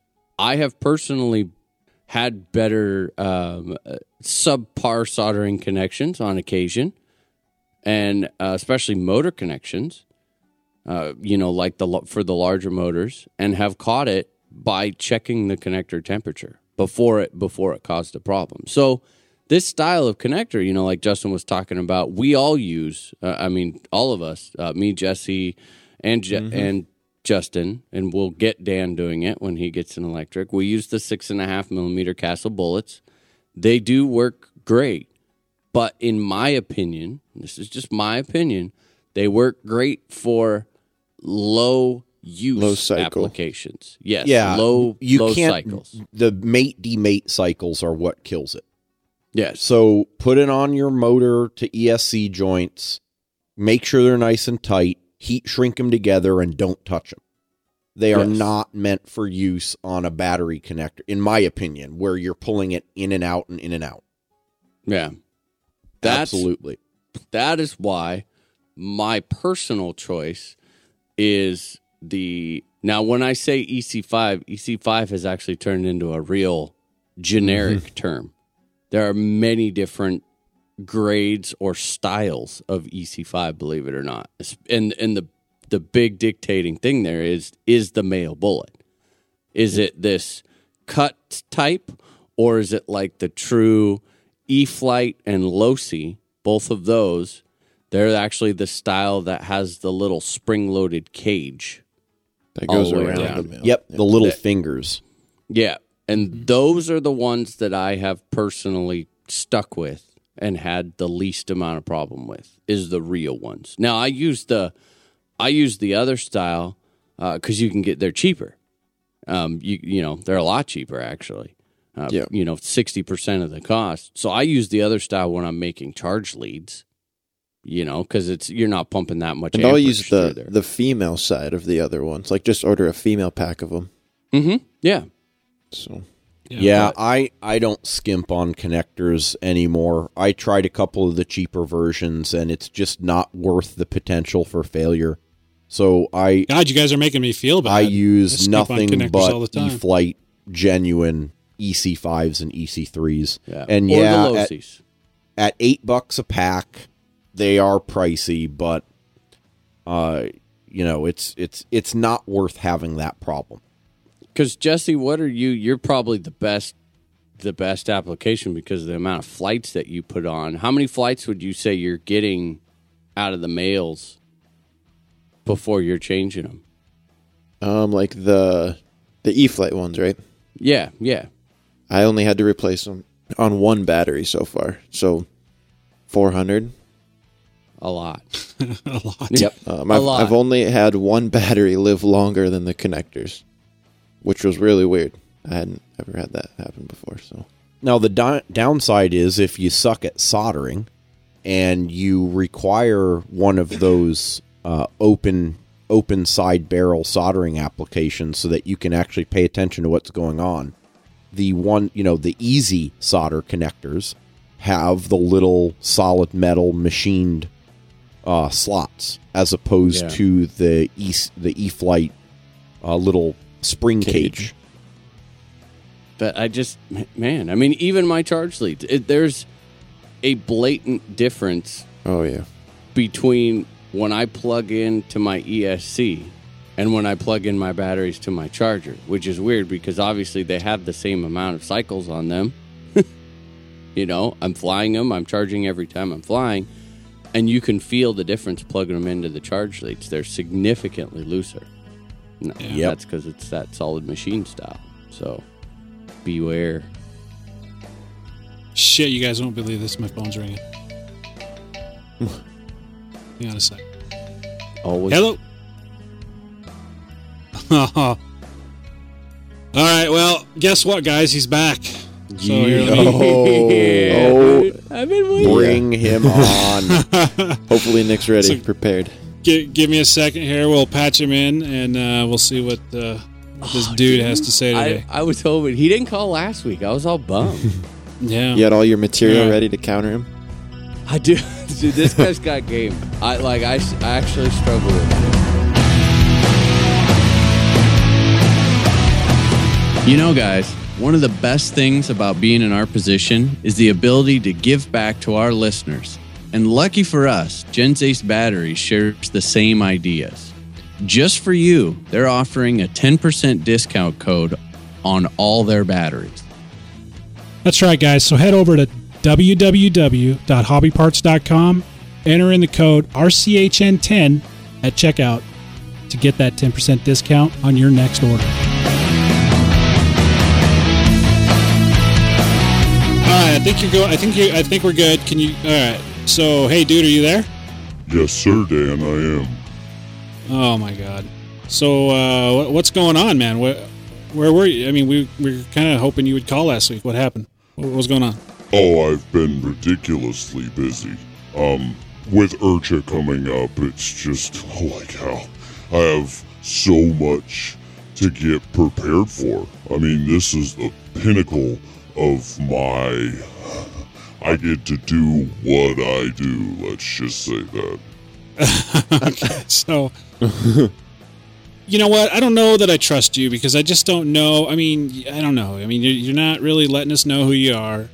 You shouldn't trust me. I mean, seriously, dude. Come on now.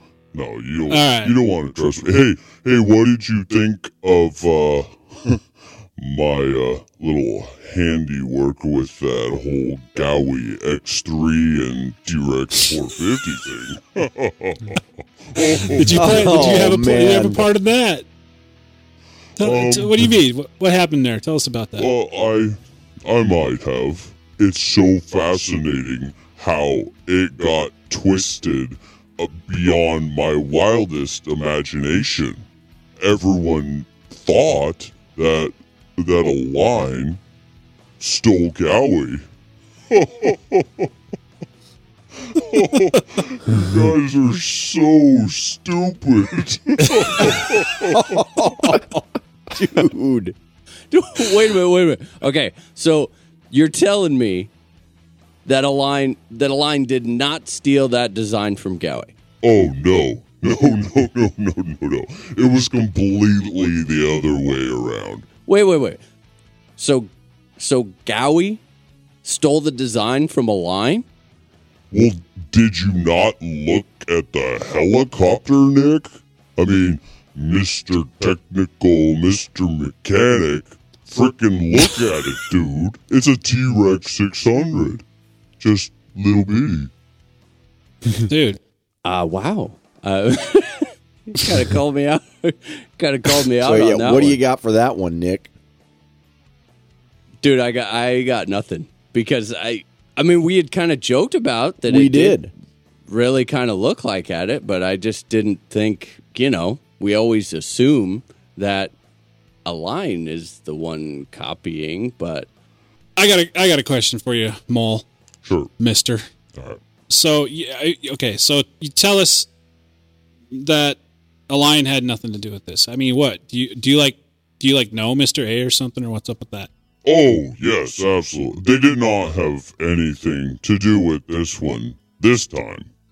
But obviously from other things that they put out, well, we don't like to talk about where they get all of their designs from. So, I don't know, man. Tell us. I mean, do you know Mr. A? Come on, man. Are you avoiding that question? I just asked that a second ago, dude. Well, yes, I do. We're actually pretty good friends. He's a very unique individual. He likes to say behind the scenes. I think with the amount of pressure, distaste he has created in this hobby, it's in his best benefit to stay out of the media and out of the limelight.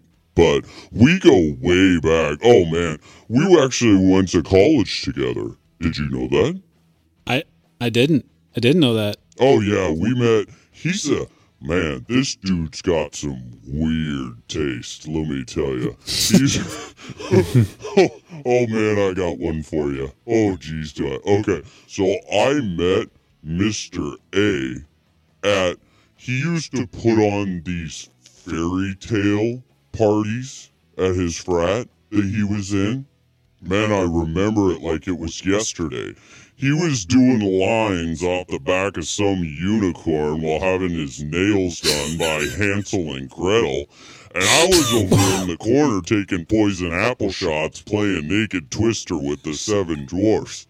Well, the Big Bad Wolf was dropping ecstasy bombs from one of those little helicopters you get in the mall. And I remember when Mr. A saw that thing, his eyes lit up like a Christmas tree. It was amazing. He was mumbling and chattering about how he could make more helicopters than anyone, and he'd put one in the hands of every person out there. Well, I thought it was just the booze talking, but we continued to chat, and it was very evident that my certain skill set and his brutal business tactics were meant for each other. So from then on, we've been the best of friends. So wait a minute. You're telling me that you guys are like best friends? Yes. I'll be frank. We are. Do you have a problem with that? No, dude. I don't know whether I should take this dude seriously. Here's the deal. I don't believe that Mr. A even exists. And that's exactly what he wants you to think. That's the whole point of it. He does not want to be known, yet he kind of almost has this attitude like he wants to rule the world. Wow. Okay, so does Mr. A even fly helicopters? Hell no. No. He has no interest in flying helicopters at all whatsoever. It's just about money for him. Just a business. Absolutely. Well, Can't that would say explain. I'm surprised. No, that would explain a lot of, I mean, what we've seen. But debaggery. The debaggery. Yeah, seriously. Yeah, I don't know. So what's on the Mr. Mole? What's on the list for Urcha? Oh, we've got an entire. I actually have an entire team going to Urcha. We've got some new, pretty sophisticated freaking laser cameras and stuff. We've got some X-ray vision that we're going to be bringing, and I think it's going to be the mother load. You know, people are being pretty secretive lately. I almost think that they suspect that there is someone like myself going around and sneaking. Give us a heads up, man. I mean, is there something in particular you're kind of looking at, or what's the deal? Oh, I can't tell you that, Dan. I mean... Oh, come on. Nope. Completely secret. You'll see it. Because I guarantee you Hobby King will have it 2 weeks from now. Jeez. That's messed up. That's just so... But doesn't it bother you? You know, all these people are going to be at IRCHA and showcasing all this stuff that they've worked hard on. And you're going to show up and just completely hork all of their ideas, take it back, have it reproduced, copied, and out on the market for a quarter of the price and a quarter of the quality, you know, like you said, like a month later. That doesn't bother you at all. No. Business is business. This is my job. This is what I'm good at. So, you know, like I said, rock what you got. So you got any dirt on anybody this week? Last week you were, you know, or I guess it was 2 weeks ago, you had some dirt on a few guys. You got any dirt this week? No, I've really been kind of keeping my head down, getting prepared. I mean, this time of the year is very hectic for us. We're trying out new equipment, you know, new spy stuff, new cameras, new microphones, all that. So I kind of like to give everyone a break a little bit because, believe me, once you get to IRCHA, obviously, from what I hear, you guys are among the loser crowd and are not going. Thanks, dude. Dude, he went there. Dick. Are you kidding me? We appreciate that. That's awesome. Hey, it's not my fault. It is Why don't you get Mr. A, and why don't you talk him into getting us out there? That's not how he rolls, Dan. Yeah, well, we kind of figured that one out. But anyway, once we get there, I mean, what you guys don't see, all you guys see is the pictures and the demo videos and the little, you know, A-Main will do one of its freaking trailers that they always put out and all the pro pilots. Well, that's not the entertainment, despite what everyone thinks. It's what happens after hours. Let me tell you, holy cow! So are you telling us you're gonna kind of witness that and maybe fill us in on that at some point? Or? Absolutely. I haven't been able to tell anyone this for all these years, and maybe that's like that weird train wreck attraction that I have to you guys, as I can finally chit-chat about it a little bit. But there's some crazy stuff that goes on at IRCHA after hours. Let's just say the people are not who you think they are. And that's what you're going to leave us with, dude? Like, that's it. Nothing more than that. Just nothing? Nothing? Nope, that's it. I got to get back. I've got dude. You got to give us some breadcrumbs. As Justin would say, that's dick, man. That's me. Bye-bye, boys. Oh, come on, dude. Come on. Man. Oh, shit, he's gone, dude. Jeez. He hung up.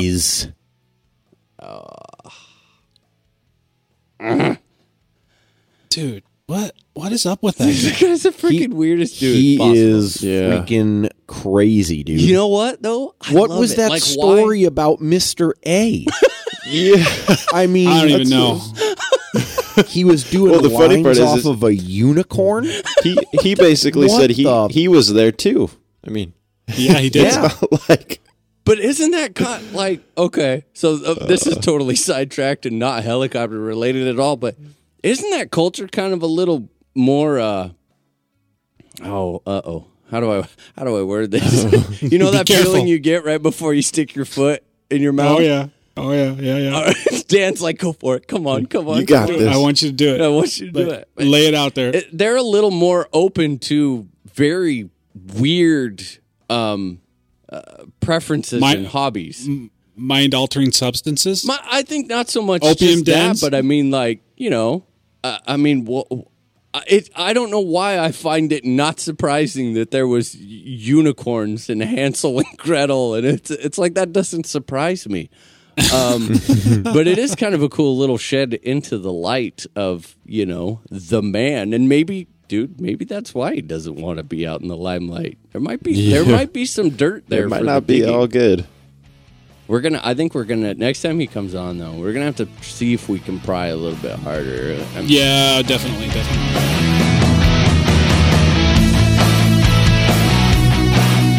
So guys, we have with us tonight Carrie Shirley. He stopped by. Apparently there's something going on, a little fun fly happening in Indiana.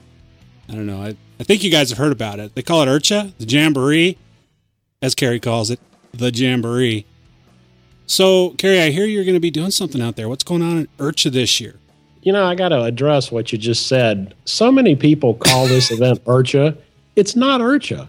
It's the Jamboree. No, it's the IRCHA Jamboree. It's IRCHA for us West Coasters. Yeah, well, I guess. But IRCHA is an organization. The Jamboree is what they hold every year. And it is a big event. And it's big enough that every year they have some technical seminars throughout the day, usually on Friday and Saturday. And I'm going to have one on gas-powered helicopters. It's actually, I actually call it Gas-Powered Thoughts, the live version, since all of my media outlets are Gas-Powered Thoughts. This is the live version of that. That sounds real cool. So basically, I'm guessing that you're just going to talk about gas-powered stuff. That's what your seminar is going to be about. Yeah, there's a lot going on at the Jamboree. They've got all sorts of stuff for glow power and electric power, but those of us interested in gasoline, there's not a lot going on there for us. I put this thing together a couple of years ago just so people who are all about gas power can have fun like everybody else. It's based on a formal presentation that I use kind of as a guide and just kind of see where the discussions go. We try to promote the positive qualities of gas helicopters and maybe convince some of those people who have wanted to try it or have thought about trying it, but just don't have enough information or aren't sure they want to give it a try, maybe help them with that. And it's not just me. I mean, you don't have to listen to me blab for 30 minutes. I usually get some help from people. This year, Doug Darby from Miniature Aircraft and Adam Mancini from B.H. Hansen are going to spend some time talking as well. Do you guys usually draw in a pretty good crowd? What's going on? How many people come watch you guys? Well, this is the third year we've done it. Every year the crowd gets a little bit bigger. I'd say the average is 30 to 40 people. But the neat thing about it is everybody that's there cares about gas-powered helicopters. Otherwise, they'd be out flying. Sure. So, Carrie, I'm looking over your announcement. It looks to me like you've got quite a few sponsors for this seminar. Tell us a little bit about those sponsors. It's harder for the manufacturers of gas-powered focused products to really reach their market because, we tend to be a smaller crowd. So one thing this seminar does is it gets everybody together that's focused on gas power. So it's a great outlet for vendors to showcase their products. And we've really gotten tremendous support from a lot of vendors. Let's go into that a little bit. Tell me about specifically who are your vendors, and if you don't mind letting us know what goodies can we expect from them. This is primo stuff. If you're in the gas helicopter world, you're going to have heard of all of these folks. From B.H. Hansen, he makes modified performance motors. I've got an RC270 3D Max motor. It's a whole motor, and that's his highest performance specification. Century Helicopter gave me a RC290 3D Extreme motor. It's brand new. These things just came in the country. So whoever gets this will have one of the few that there is. Hattori gave us a GSH 29 gas muffler. That's the top of the line aluminum muffler. It's a high performance, very quiet muffler. Helibug donated a conversion for a T-Rex 700. This is a Mercury 800 DFC conversion. So if you want to convert a T-Rex, this will do that. Hobby Parts gave us some Gens Ace batteries, LiPos that you can use for receivers, because obviously the models run longer, so you need more battery power. Miniature Aircraft donated some custom engraved air filters and some of their embroidered work towels. Scorpion donated some backup guards. If you're not familiar with that, it plugs into the receiver, and if your air pack dies for some reason, this thing will keep you going long enough to get it on the ground. Stattergator gave us some Stattergators. Those are for governor sensors. And TRM Power has donated, this is interesting, a custom engine modification. Basically, they'll take your engine and modify it to your specification. All you need to do is tell Al, what you're going to do with it, and he'll set the motor up to do that. Wow. And I've got handouts pretty much for everybody, so everybody that comes will get something. Wow, man. Sounds like you've got some stuff to give away there, Gary. It sounds like a lot of fun. I wish I was there. I wish I was going to be there. Man. Well, you need to try to make that happen, Dan. Someday, my friend. So, all right, IRCHA, dude. When and where can we come to see your seminar? When is it? Okay, it's going to be on Friday afternoon at 2 p.m. They have seminar tents set up in the center of the flight line. This is going to be in the east tent, which, to be honest, I don't know which one's the east and which one's the west, but it'll be pretty obvious that this is the right one when you get there. And I'm also going to post a flyer on the bulletin board. If you can't figure it out, just go look on the bulletin board. And that's on Friday, right? That's on Friday. Oh, man. Well, there you go, guys. Carrie, thanks for stopping by. And for our listeners out there that are going to IRCHA, and I know you're out there, first of all, you suck. And I really wish I was going with you, but I'm not. So have a good time. Be sure to stop by. Check out Carrie's seminar on Friday and all the other cool things you get to learn. What a fantastic opportunity to get to learn about this incredible hobby of ours. So, Carrie, again, thanks for stopping by, man, and best of luck at your seminar, and have some fun, man. Get some flying in for us. Thanks, Dan. I really appreciate it.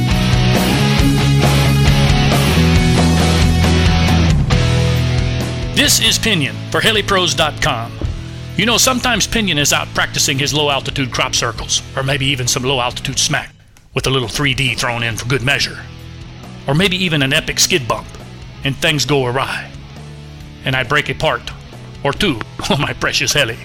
That is when I need HeliPros.com to come through for me, because not only do they have great prices, but they have the parts in stock and can deliver them quickly, so that I can get back in the air as quickly as possible. And for this, Pinion is eternally grateful. Remember, my friends, HeliPros fly hard because HeliPros has the parts. Yes.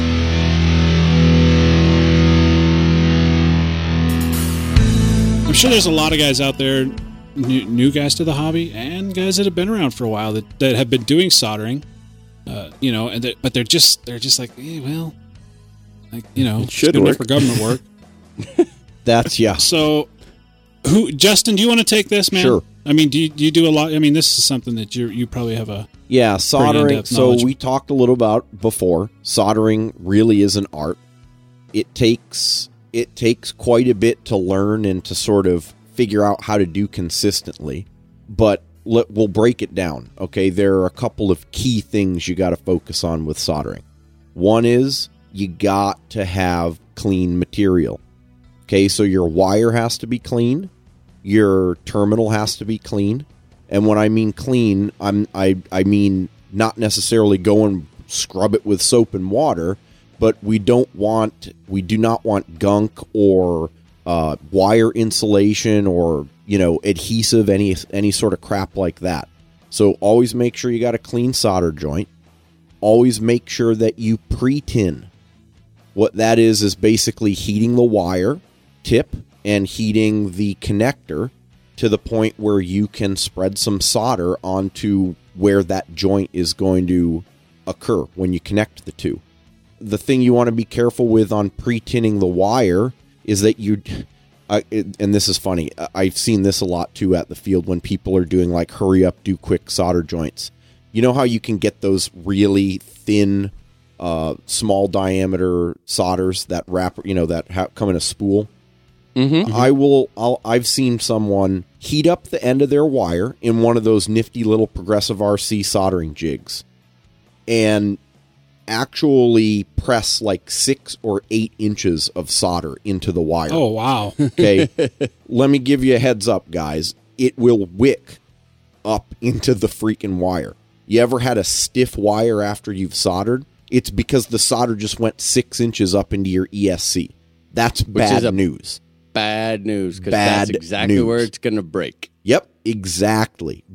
At that point where the solder ends and the raw wire begins, that's a stress point, a stress concentrator. That thing's going to snap right off eventually. So the point is to get it wet at the tip, and then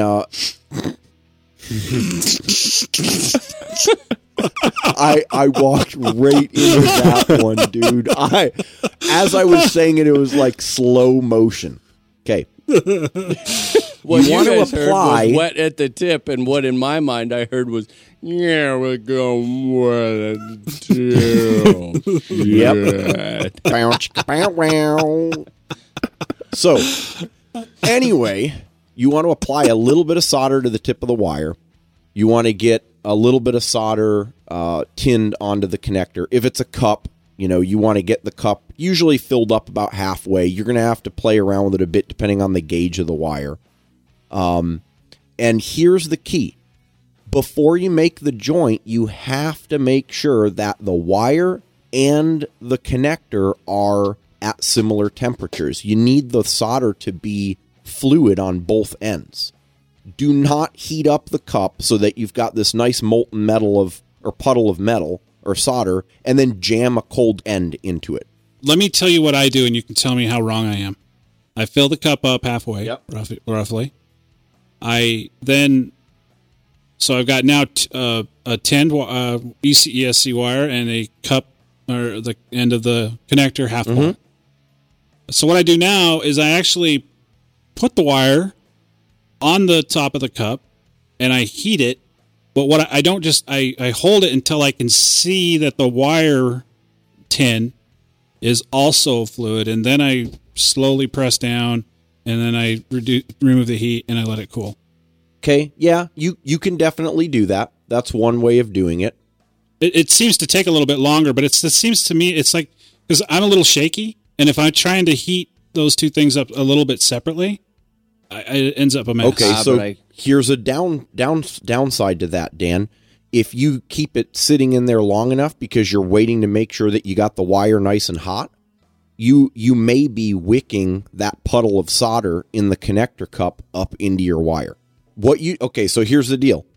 One of the Progressive RC type jigs is awesome because it's an insulator. It's not metal, so it doesn't conduct the heat away from the connector.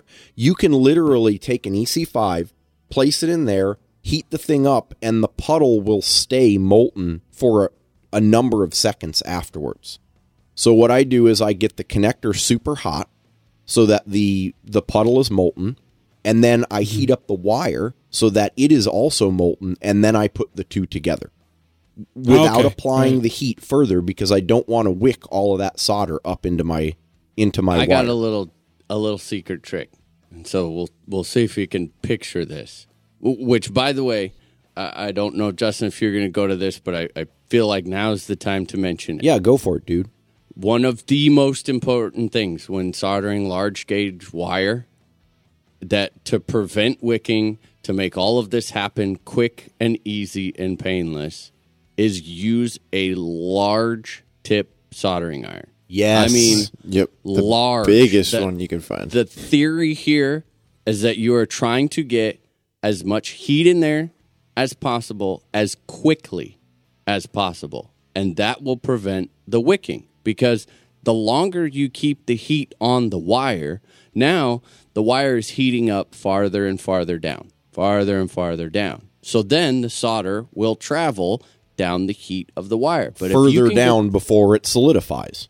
Absolutely. But if you can get the end of that wire very hot very quickly, the solder physically can't wick because an inch away it's too cool to allow it to. You got it. Yeah. So what I do is I'll take my bullet down in there and I'll take this wide blade solder. And I mean, I'm talking, I don't know. Like 100 watts. No, I'm talking like the width of the actual blade. It's 3 mil, maybe 4 millimeters, 3 millimeters wide, something like that. Okay. Yep. Yeah, that's what mine is. Yeah. Okay, so I set that down right on the edge of the cup, right on the lip on the top, but out of the way, to where I can still get the wire in there if I need to. So I set it on the top, and I get that cup nice and hot. I mean, hot. Then what I'll do is, and I have the blade kind of sitting, I have the soldering iron or gun at about a 45-degree angle, right? So then what you do is you take the wire and set the wire down on the flat part of the blade, on that last little bit of the angle of the soldering blade. Get it hot. Now, they're both hot, but you haven't introduced the wire to the solder yet, so there's no chance for it to wick. And then all you do is take that wire, basically just slide it down the blade. Pull the blade out of the way. Right into the puddle, pull the blade out of the way, done. I mean, it gets hot that way fast, and it prevents the chance of wicking. What Justin was talking about with yours is if you just set it there and set the wire on top of it, you're heating the wire, and it's just slowly getting hot, but it's also slowly working its way. The heat is slowly working its way up the wire, and it just increases the chance for wicking. And now let me. I agree with you completely, Nick. And like always, there are limits on both sides. Heating the wire too long, like we just talked about, like Dan does, that will cause the solder to wick up the wire. That's one problem. The other problem with that is, and it shares a common problem with having too large of a soldering iron or too much power or putting too much heat into it, is that you can then melt the insulation that's near the solder joint. And the problem with that is that the material that rubber insulation or plastic insulation is made out of is a contaminant to your solder joint. Okay? And so everyone's seen it before. You put a little bit too much heat on the end of your wire, the insulation starts to get soft at first. It looks the same. And then the surface goes from sort of that matte, rubberish plastic finish to a shiny finish. And then you start getting white, sort of like white and like juices coming out of it. You've gone too far. Okay? If you can look at your solder joint and you can see little black bits, it almost looks like charcoal or, carbon in your solder joint, you have a problem. At least a portion of, if not the entire thing, is contaminated, and that can then be a bad solder joint. And when we say bad, there are two main things that are bad about it. One, it's higher resistance, and we already talked about that earlier. You put the same amount of current through more resistance and you're dissipating more heat. Eventually it'll desolder. And the other side is the mechanical aspect of it. Those solder joints, contaminated solder joints, are brittle.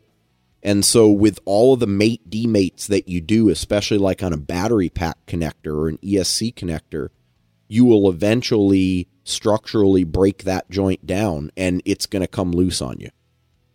That's also the same problem with a cold solder joint, which I'm sure a lot of people have heard of. And the cold solder joint is basically what I had originally described, which is you get one half of it hot and then you jam a cold wire into a hot cup.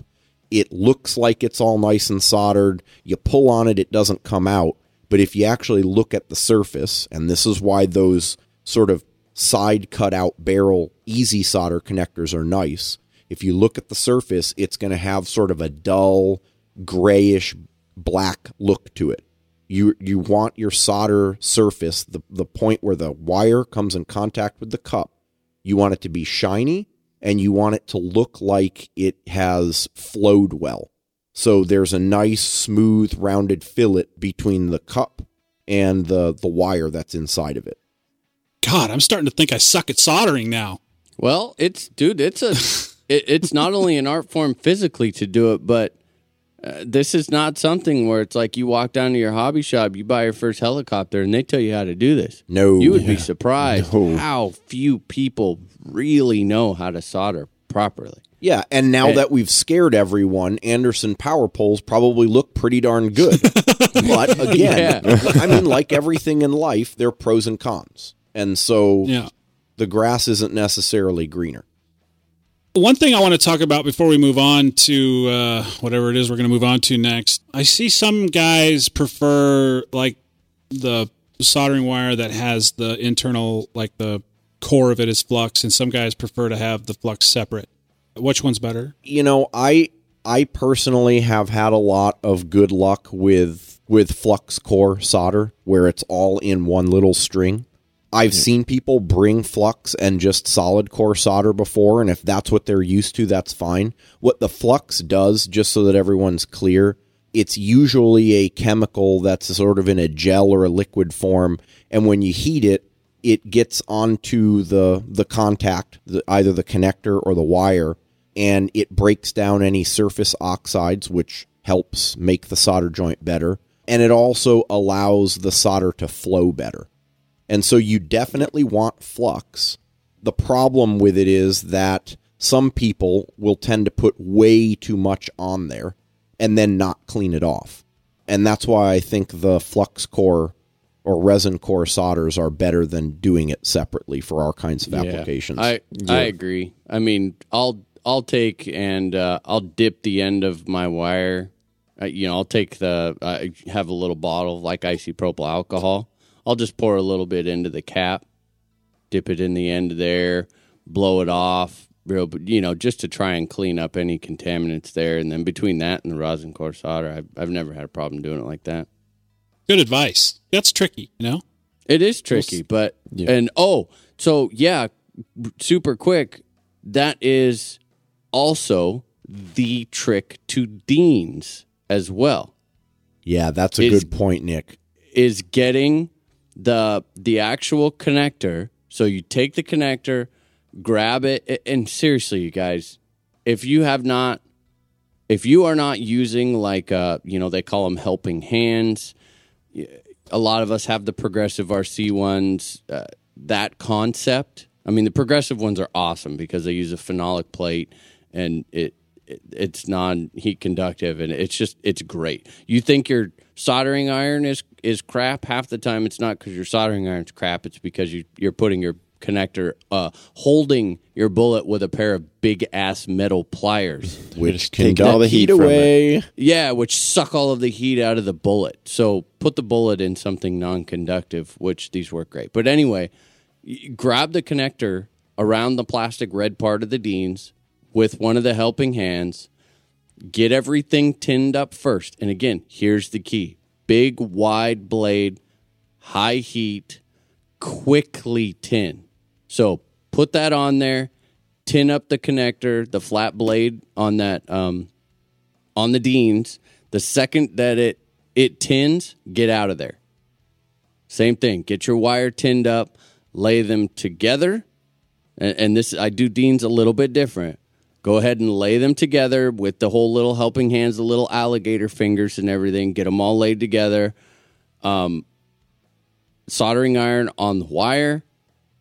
It will all melt very quickly. Again, if you are using a wide blade setup. And the second it all starts to go together and you see it molten, boom, done. Get out of there. Blow on it. Like, seriously, lift up, blow on it. You can absolutely solder 10-gauge wire to a Deans without melting the connector, despite what your experiences have been. It is tricky though, but that's one other Deans connector tip that I don't know. I've never seen it anywhere. I don't know if someone told me this. Sometimes for those of us who aren't very good at soldering, sometimes we'll hold the heat too long and you can actually deform the angle of the connector, the little tab. Yep. Mm-hmm. So if you plug in the opposite sex to the other side to hold it in one place, it'll keep. If you happen to keep heat on it too long, it holds those little metal connectors. Oh, there you go. There you go. There you go. Then they can't change the angle. Right. So one other tip, since Nick's talking about using the right soldering iron, the other thing you got to do is don't just tin your wire and your connector. Tin your soldering iron. How many times have you put the tip of the soldering iron down there and like 3 minutes later you can't melt solder into your cup? Well, it takes another conducting surface to get the heat from the tip of the soldering iron onto the connector. So just dropping a little bit of solder on the tip and then using that to conduct the heat makes a huge difference. Well, this has been quite a soldering show. I have one more. Oh, sorry. Okay. I'm going to butt in because if we're going to cover it, we might as well thoroughly cover it. Yeah. We might as well. All right, Mr. Pucci. So now I have came back downstairs, okay? After an hour, I go up. The wife yells at you. You go up. It's time to eat dinner, right? Mm-hmm. You come back downstairs to realize that you have one battery left because you're all excited. You got your new batteries. You were in the middle of soldering because, of course, that's when you get bothered. Yep. You come back downstairs to find you left your soldering iron on, and it has the end of the tip that now somewhat resembles the nastiest, cruddiest, most crustaceous cooking smell, nasty gray creation on the end of it. Kind of looks like you dipped it in some turd. Like cement. Yep. That's what it looks like to me. Yeah. Your nice shiny tip of your soldering iron now looks like cement. Yep. What do you do? What I do is I have a little wire brush, or you can use an X-Acto knife and remove all of that material down to the base of the tip, and until you get to the point where you've got nice, clean silver solder, molten solder on the tip again. If it's, you'll actually find too sometimes that leaving it on long enough, the solder tends to react with the tip and will start eating away at the tip. You'll see pitting or corrosion of the tip. Yeah. Then what do you do? Generally, you should actually just replace your tip. Although I've actually used a Dremel tool and cleaned it up a little bit and then went back and used it on the bare clean metal. Aren't soldering iron tips coated with something? That I'm not sure of. And this is one that I don't know, and I say yay and nay. I've heard that they are, and I swear that when I get a new soldering iron tip, it lasts a fair while. But once I do that, or it gets to the point where it starts to get pitted, I have one of those teeny little bench grinder with a brush wheel on it. I'll just say, screw it, go over there to that brush wheel, brush all that nasty stuff off, get the clean metal again. I might even use the grinder side to re-square up the tip, reshape it, Yeah. It doesn't seem to last. The solder doesn't stick to it very long. Well, I can get it to tin up immediately, but it seems like I have to redo that very frequently. Yeah, and actually, now that you mention it, I think that tips are made out of, and it depends on what tip you've got, but a lot of the tips that I've played with and cut into, it's like I said, it's not ideal. I'm not saying that's what you should do. You really should just replace the tip. It looks like a steel, usually like a silver type steel on the outside, and I think it is sort of steel or iron plated. But when you cut down into the middle, it's oftentimes a brass or a copper. Mm-hmm. And so I think the difference in the surface properties and the way that it wets and the performance that it gives you is a function of whether or not you've ground away that plating on the top. I think the biggest key to all of this, though, is in making sure that you maintain the tip and it lasts for a long time is to keep it properly tinned. That means I do that right as soon as I'm done. Yeah. I do too. Do you know what else I do, guys? Is I have a little emery board. Yep.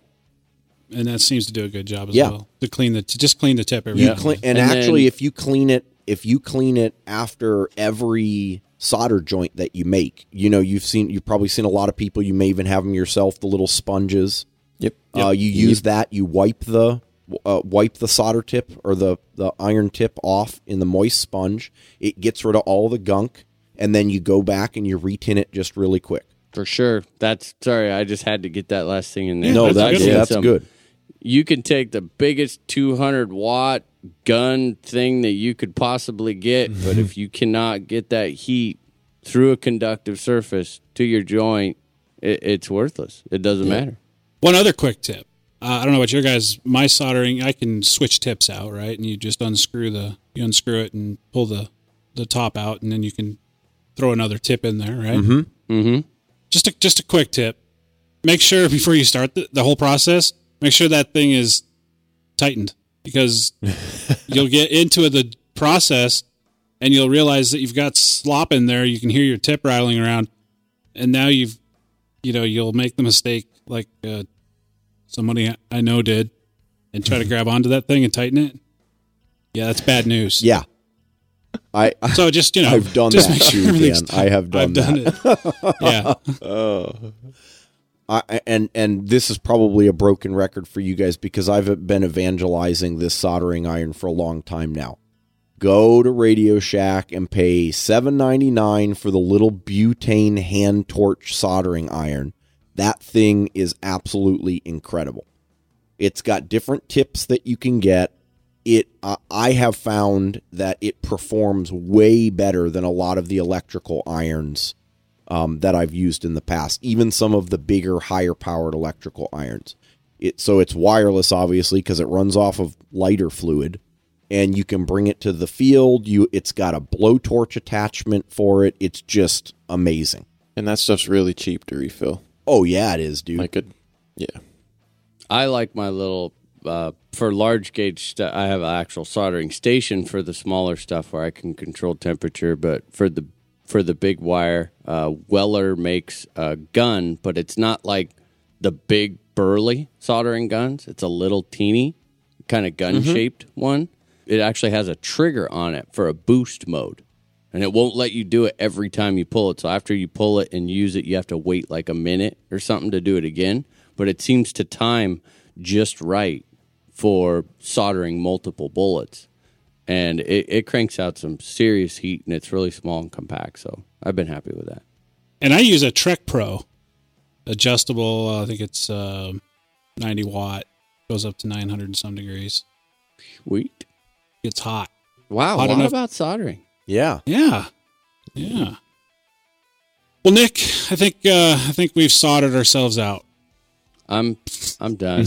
I'm tired. Yeah, I tell you, I want to use that pun. I tried to use it once. You stopped me, said you had more. I threw another one in there. Don't know if it worked, but I did it anyway. So we'll take it.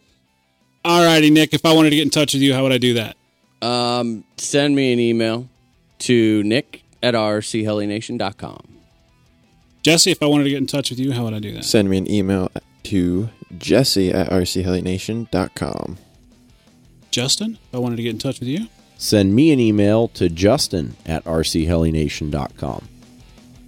And I am Dan. You can reach me at Dan K. Reed on our forum or dan@rchelination.com. Well, guys, this has been episode... God, which one is this again? 96. Oh, my God, 96. We sure hope you enjoyed listening to this episode as much as we've enjoyed making it. Have a good week, guys. We will see you next Monday. Get out and do some flying. Later, guys. Gobble, gobble. Gobble, gobble. Fly the shit out of it. This has been a production of RC Heli Nation, LLC, and is brought to you in part by Heli Pros, KDE Direct, Progressive RC, and Gens Ace Batteries. We thank you for listening, and if you have any questions, comments, or suggestions, please feel free to send us an email.